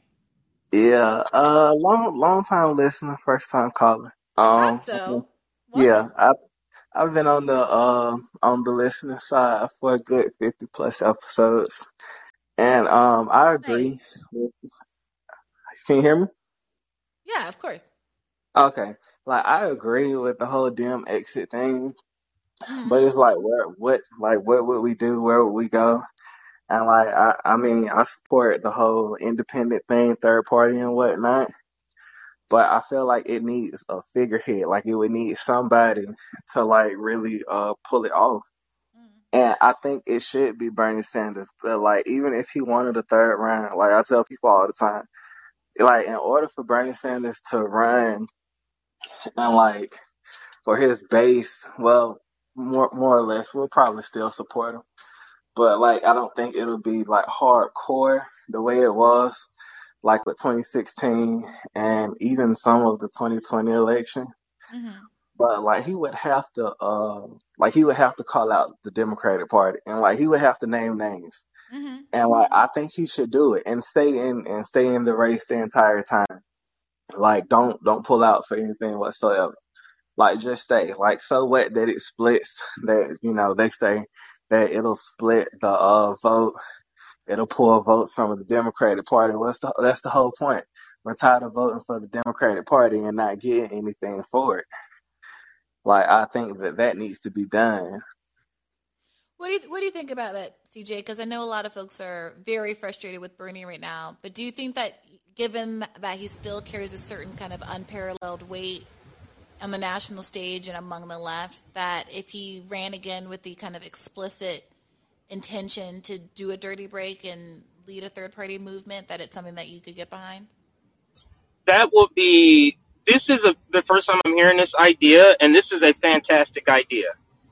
If he explicitly said that, because this is the thing that's unique about Bernie.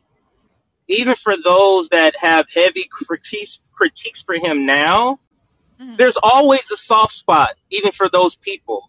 So if Bernie somehow came out and said, I'm running again, and I'm running whatever third party, and I'm running because the Democratic Party, I've seen how corrupt it is. They cheated me 2 cycles in a row. Look what Hillary did. Like, he's saying these things. That is meeting the moment. That feels like something that meets the moment, and it's fulfilling 2 things to attack the establishment. One, like Kashama says, he's running outside of the two major corporate parties. So that's a key thing.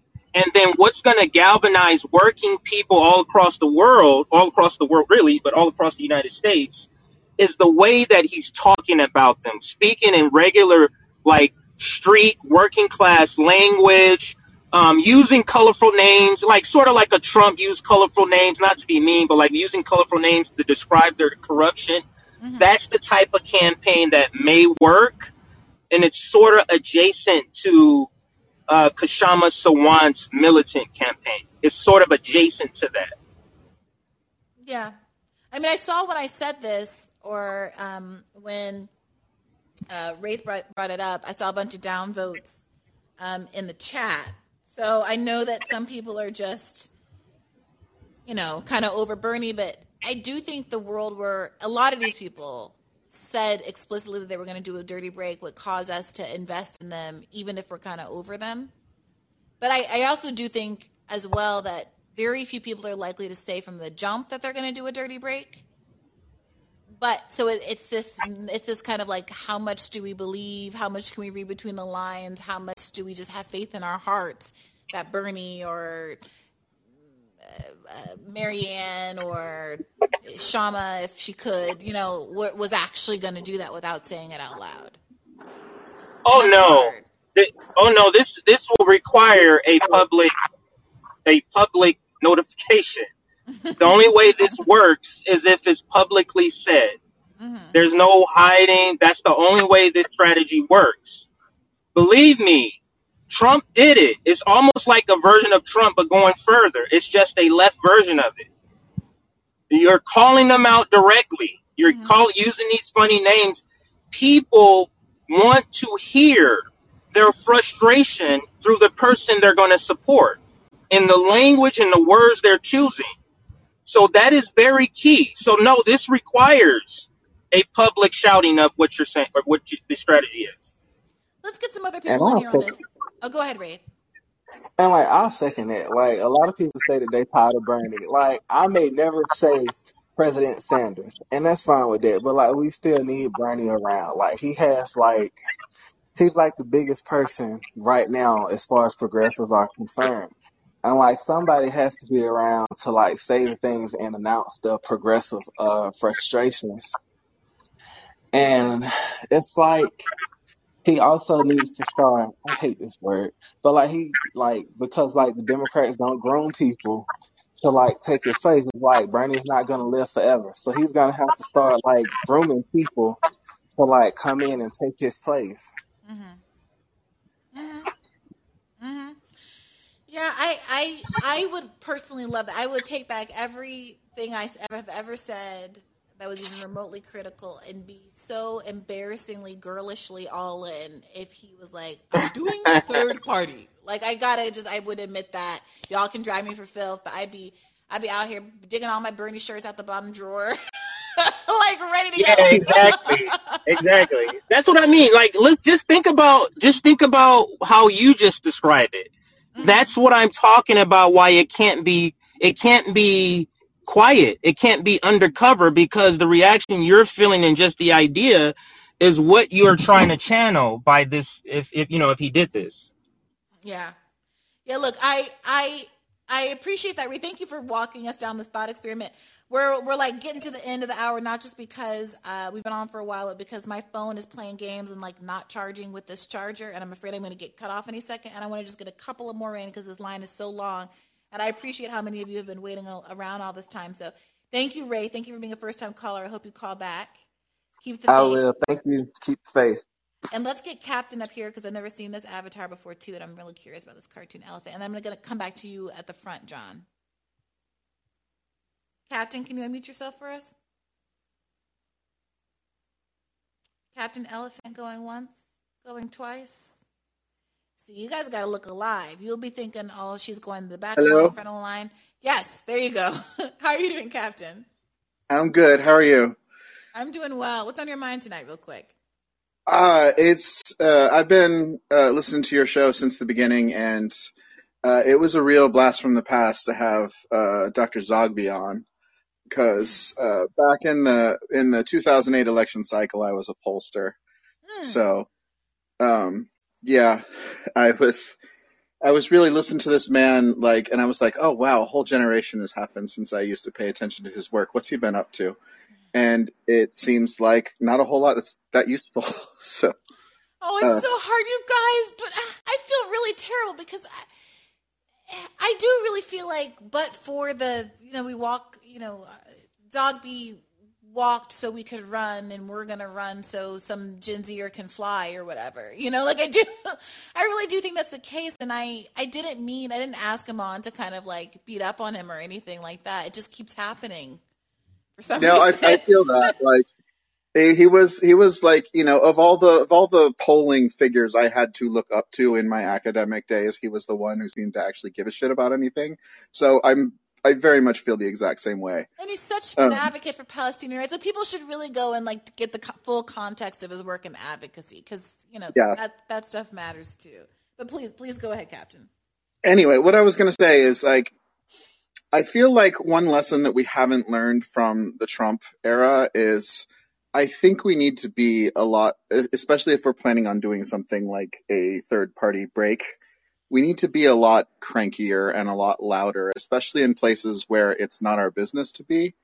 I remember your coverage of CRT back in the, what was it, a year ago now, when people were showing up at board meetings and zoning planning and talking about CRT. Is there any room for some really low hanging fruit? How about we show up at school board meetings and start talking about banning robocalls? I love this so much. I am so into low hanging fruit. Or banning ATM fees or something like that. Yes. Consumer protection shit. Look, I literally said this to someone on the campaign at some point.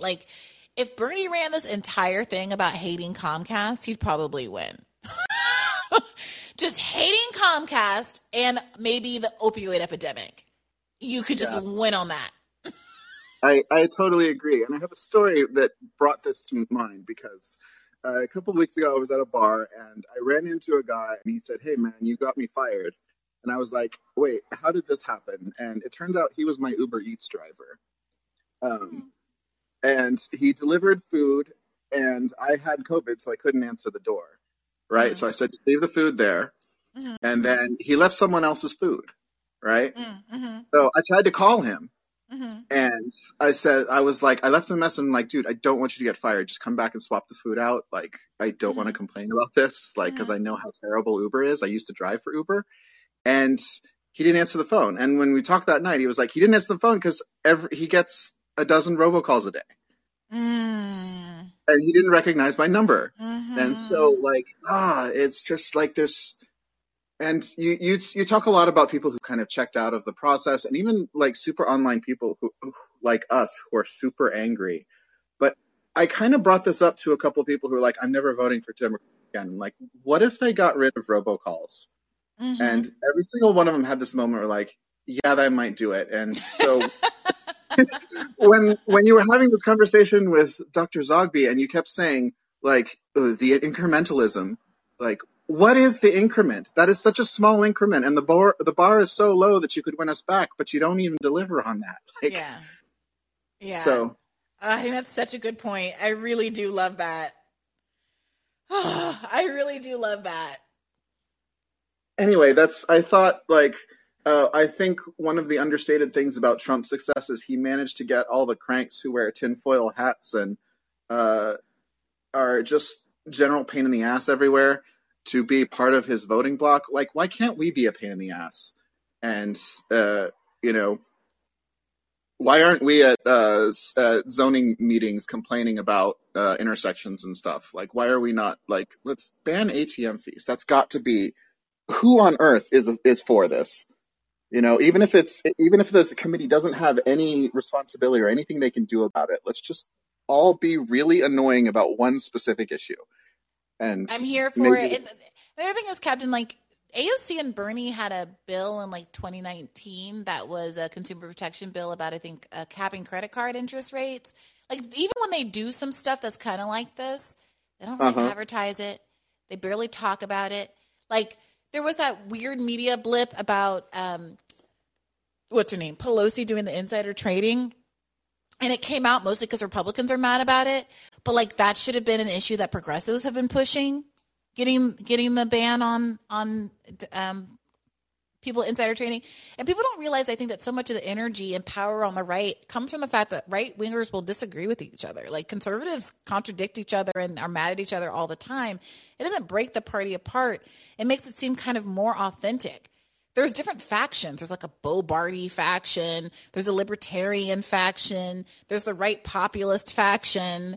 And they bump up against each other and disagree. They're all mad at Lindsey Graham right now, for doing the abortion ban because they think it's ruining their electoral chances. Like, and it injects some energy into that side of the aisle that doesn't exist on the left, where AOC has to literally act like Nancy Pelosi is mama bear, or else she'll put her in the gulag or something. I don't know what kind of threat they got these young people under, but it must be something. Nancy Pelosi must, peel her face off when she goes into a back room and turn into one of those creatures from Aliens or something, because she's got them progressives shook. They are not speaking out. Yeah, go ahead. I don't understand what it is. And I live in Oakland, like not that far from San Francisco. And I'm like, why do you follow the school? Like, I get that she used to be awesome, but she is no longer. And I mean, I'm older than you. I remember when Obama became president, or I remember when Pelosi became Speaker of the House, and the first words out of her mouth was impeachment is off the table. What the fuck is wrong with you, woman? Like, how are you not fired in that very moment? I don't know. So yeah. Look, I'm with you, Captain. I really appreciate you calling. I'm having all these thoughts about like writing a screenplay that's Bulworth. You're older than me, so you remember Bulworth, right? With of course I remember Beatty Bulworth. And Halle Berry. A version of that movie where instead of the president kind of going crazy and saying all the right things because he's basically unfiltered, there's like someone just does like a fake presidential run where they run on all the stuff that you're talking about, just basic consumer protection rights. Let's get rid of baggage fees on the airline. Let's prevent people from leaning back into your seat space. Let's keep the robocalls, like all that kind of stuff, and them actually just winning on doing basic things that can, like, you can prove made people's lives better. I don't think anyone of Bulworth's tenure could do it without the promise of getting to make out with Halle Berry, but it would have to be someone new on the scene. I feel like if you've been in elective politics for long enough, you're just broken and you can't speak in any real way anymore. So I guess I have to give Pelosi credit because she did it in record time for the Squad, like one term, and they're tamed, Yeah. Normally it takes like at least a decade. I used to work for Senator Chris Dodd, and it was so sad when I saw him like kind of give up and just said, okay, I'm going to be a corporate whore because Obama did me wrong. But yeah, that took a decade of me like noticing his decline. But in the Squad, it's just been one term and they're already pulling the party line. So, well, look, Captain, you have to call back sometime when we have more time, and you can regale us with your stories of having more kind of institutional knowledge than I do. I worked for his constituent office for 2 months, and so you're not going to get much out of me other than how racist people in Connecticut are when there's an immigration bill on the table, because that was half my job, taking calls about Lord have mercy. Yeah. Well, look, I've been trying to put together a good immigration episode too, and like, what does a left immigration policy look like? But a surprising number of leftists actually don't want to step into that morass either. So, thank you so much for calling in, Captain. I'm going to take John, and then we're going to wrap. Sure. Keep the faith, Captain. Thanks for calling in. John, bring us home, my friend. What's on your mind tonight? Hello. Can you hear me? I can, loud and clear. Okay. Bree, I heard the conversation with James Zogby. I'm struggling with that name as well. And I tell you, after I watched it, and I'm going to repeat some words that you said in a rising episode that just made me flat out cackle in the living room. I scared my dog, scared my husband. It's time to lock the kids in the room, padlock the door, bar the windows, and start pushing food under the door. I'm serious. When I heard that today, I was just like, okay, she's right. Just lock me in the room, put my food under the door. It's just the DNC, the whole thing, the whole shebang, the kit and caboodle. It's not working. And something Marianne Williamson says, who I'm quite a fan of, she says, Mommy and Daddy are both crazy, and we're like the kid that's being told to pick between how you want to be abused instead of saying, wait, let's emancipate ourselves now. And, I also watched your conversation with Crystal Ball, who I am a big fan of. I watch Breaking Points quite a bit. And, I hear her talk so often about how voters and people on the left and the right, pretty much everyone, the American people, are tired of incrementalism.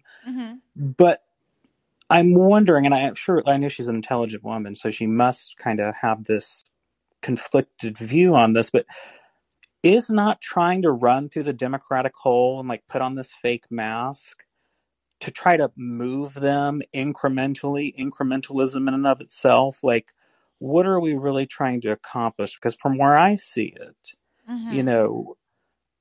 and maybe I agree a little more with CJ on this, is, we do have to draw a line in the sand. We have to build that wall. We have to say, okay, we're willing to throw a couple of elections and let these, let's be honest, abhorrent candidates on the right win some, and it's going to be painful as hell, and it's going to hurt. It's going to be like hellfire. It's not going to be fun, but it's also going to teach the Democrats a lesson, and it's also going to start waking up voters, and it's also going to allow us time to expand. Because, I did this back in this previous election, for presidential election, at least, I only voted for Joe Biden because I bought into that whole narrative, and I quite frankly agreed with it, that Donald Trump was just horrible for the country as a whole. And then I voted for Hillary Clinton the last election again because it was painted the same way, and then before that. And it's like we just keep getting back in these loops where we lose that momentum when it's time to fill in the ballot box, the ballot bubble. And I'm just kind of I'm kind of really considering taking the approach in this next election, even if it's Joe Biden or Pete Buttigieg, which is a horrible choice that they put him up there, and even if it's against, Donald Trump or Ron DeSantis, I'm like, okay, I'm going to sit this out. You don't get my vote anymore. You're not delivering. You haven't delivered for me or my people or, the people that I care about, my community, in decades. And I'm going to let a Ron DeSantis win, and I'm going to let it hurt so it hurts. So I mean it when I say you need to do better, because I think we keep just giving in to them. And, I'm of a heart. I approach most of these issues from a perspective of someone who's a guardian ad litem. Some places they call it a court-appointed special advocate. So I do a lot of work with, foster care children, and I see just the inability to tackle the most basic needs, the most basic issues that are just kind of plaguing all of our cities nationwide, with 400,000 kids in foster care, people without drinking water, medical debt, student loan debt, things of that nature. And I'm like, there has to be that kind of, we're gonna do the dirty kind of switch. We're gonna actually hold the line, because I feel like, I kind of draw a parallel in my head, and you can kind of comment on this. I'll stop after this, but it's like, the American Revolution, we played that whole, okay, we'll come in and we'll talk, and, we'll try to get you to kind of acquiesce to some of our demands, my Lord, my King. And, we ended up saying, okay, that shit doesn't work. No, we're going to draw the line, and we're going to flip the table over, and we'll deal with the fallout after. And it's going to be hard, and it's going to be painful, but this is what we need to do. And I feel like we're at that precipice, that breaking point, honestly. I think that we are too. I think the tough sell for people, and I respect this on some level, because, as I said on RBN earlier today, like I'm not the person who's going to suffer the worst of the harms of what happens when DeSantis is president, right? So I feel a little ambivalent being the one to say that, but I also really respect why other people say it. And the thing that people want proof of is that if we do this and we let them win and we take the hit, that the Democratic Party will in fact learn the lesson. Because what I think, if I'm gonna good faith Crystal's argument, if I'm gonna steelman her argument, then I think what she would say is, well, if the Democratic Party is really that corrupt, and if they really would rather, I think we've already learned that they'd rather lose than do anything good for progressives or have any real structural change, then like who is this really for? They nominated Hillary when they knew she wasn't the best candidate to beat Trump. So like who is this really for? We're just putting everybody through this misery with no actual gains on the other side. And I would say, well, the gains aren't necessarily like the Democratic Party is going to reform, but that the people learn a lesson about the fact that the Democratic Party would rather throw them under the bus than actually give things to them. And that helps you convert people to a whole new party. Right, and that's my thinking. Let's throw this next election and let's have some abhorrent character like Donald Trump or Ron DeSantis will maybe be less controversial, although albeit very controversial. And let's say, okay, here's 4 or 8 years of hellfire for the whole country. Hey, this is the Green Party. This is the even the Forward Party. This is the Socialist Party. Hey, we're giving you alternatives. We're not Democrats anymore. Like we are giving you real choices. You want us to help save you from all this now that we've all had to suffer through it, and kind of make the Democrats a thing of the past. I know that's not a easy feat, but just from what I see. It has to be done. Otherwise, we're just always in this never-ending cycle. It just seems to be never-ending, and we're always talking about the same issues and the same situations. And it's always every election is life or death for the Democrats within the past decade or two. And I'm just like, no, we can't keep buying these narratives anymore. And that's it's true. We don't have a guarantee that it comes out in our favor in the end. It could just blow back in our face and the country actually crumble and descend into madness, but we're not too far away from that as it is, so we haven't tried it. Let's actually try it. Yeah 100%. Look, I really appreciate you, John, and all of you. I can't believe how many callers are still in the queue. We've been going for 3.5 hours now.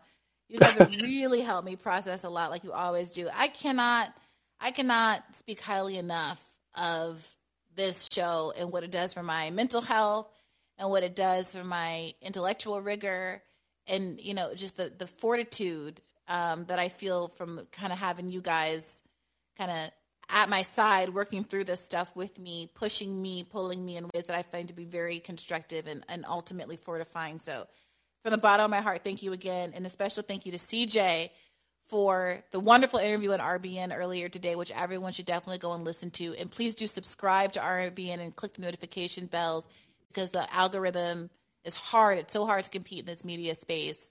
And thank you for kind of co-hosting with me tonight and offering so much pushback on this episode and on your previous times here on the pod. I feel like every time I'm on here, I'm on an episode where I'm pushing back. I'm sure there's subjects. Yeah, I'm sure. Oh, maybe that's why I'm being invited on. But what my closing thing is just to make sure you follow us on RBN. Make sure you follow us on Twitter and check us out on YouTube. And I'm gonna leave just this last message for those that are still on the fence. On the fence with the Democratic Party. I want to push you to the side where you're saying no to the Democratic Party. What's different about a candidate running in the Green Party, for example, or any third party, is that their party is not working against them. Mm-hmm. And that's the unique thing you have with the Democratic Party. You have an opponent in the primary. Your own party is fighting against you. You're unwelcome, and that's just not something you'll have with other parties. Yes, 100%. That's such an important point. I also want to say that I see some other, I think, new faces. Rob, Sebs, I'm so sorry I didn't get to you. Please call back again. Gary, I haven't talked to you in a while. Dan, I don't think I've seen your face before. Jay, I don't think I've seen your face before. You know, I love you, Jonathan. I'm going to get you to next time. But thank you all so much for being so patient and waiting in line. I really feel terrible. If it weren't for the fact that I have other things to do and I got 3 hours of sleep last night, I would try to push through, but I got to walk this dog and get a little bit of rest. But again, I appreciate all of you. And I will see you on Monday for a episode and a guest I know you've all been looking forward to, a COVID-related banger that hopefully will rehabilitate me a little bit after that Walker Brumskin and Robbie Suave episode that some of you weren't wild about. So stay tuned. Take care of yourselves and keep the faith. In the tall grass. Wish I had a pilot and a podcast. Wish I had a strong donkey that can haul ass and travel with portable speakers playing bars, skags. I wish I had $1 million. I wish I had 1 million albums. I wish I had 1 million problems. That way I couldn't pinpoint all 1 million outcomes. I wish I found a genie lamp. I wish them girls gave me them sugar like Beanie Man. Yeah. I wish I was a comedian, late night sitcom syndicated on TV Land. I wish this well had water in it. These kids are stealing all my pennies. Focused on my wealth. You can help me wish, but I would rather wish for help. It's like, I wish that every time we love and it feels just like this. I wish that every time we do it, it feels just like this. I wish that every time we love and it feels just like this. It feels just like this. It feels. I wish I had a time machine. Wish I had a better rhyming scheme. Wish that I could speak to giants after climbing up a green stalk that grew from my lime beam. I wish that I could spread my wings. I wish that I had 7 limbs. Yeah, that way I'd hold on to everything and laugh when I hear people wishing for the better things. I wish I spoke fluent Spanish. Dímelo, dímelo. At least I kinda understand it. Wish that I could throw the deuce like Gambit and get so large I could play Who with the Planets. Yeah. I wish I was an astronaut. I wish I knew more classic rock. Focused on myself. You can help me wish, but I would rather wish for help. It's like. I wish that every time we love and it feels just like this. I wish that every time we do it, it feels just like this. I wish that every time we move and it feels just like this. It feels just like this. It's like who the donkey? We would turn some dumb shit into something that got everybody wild and also come.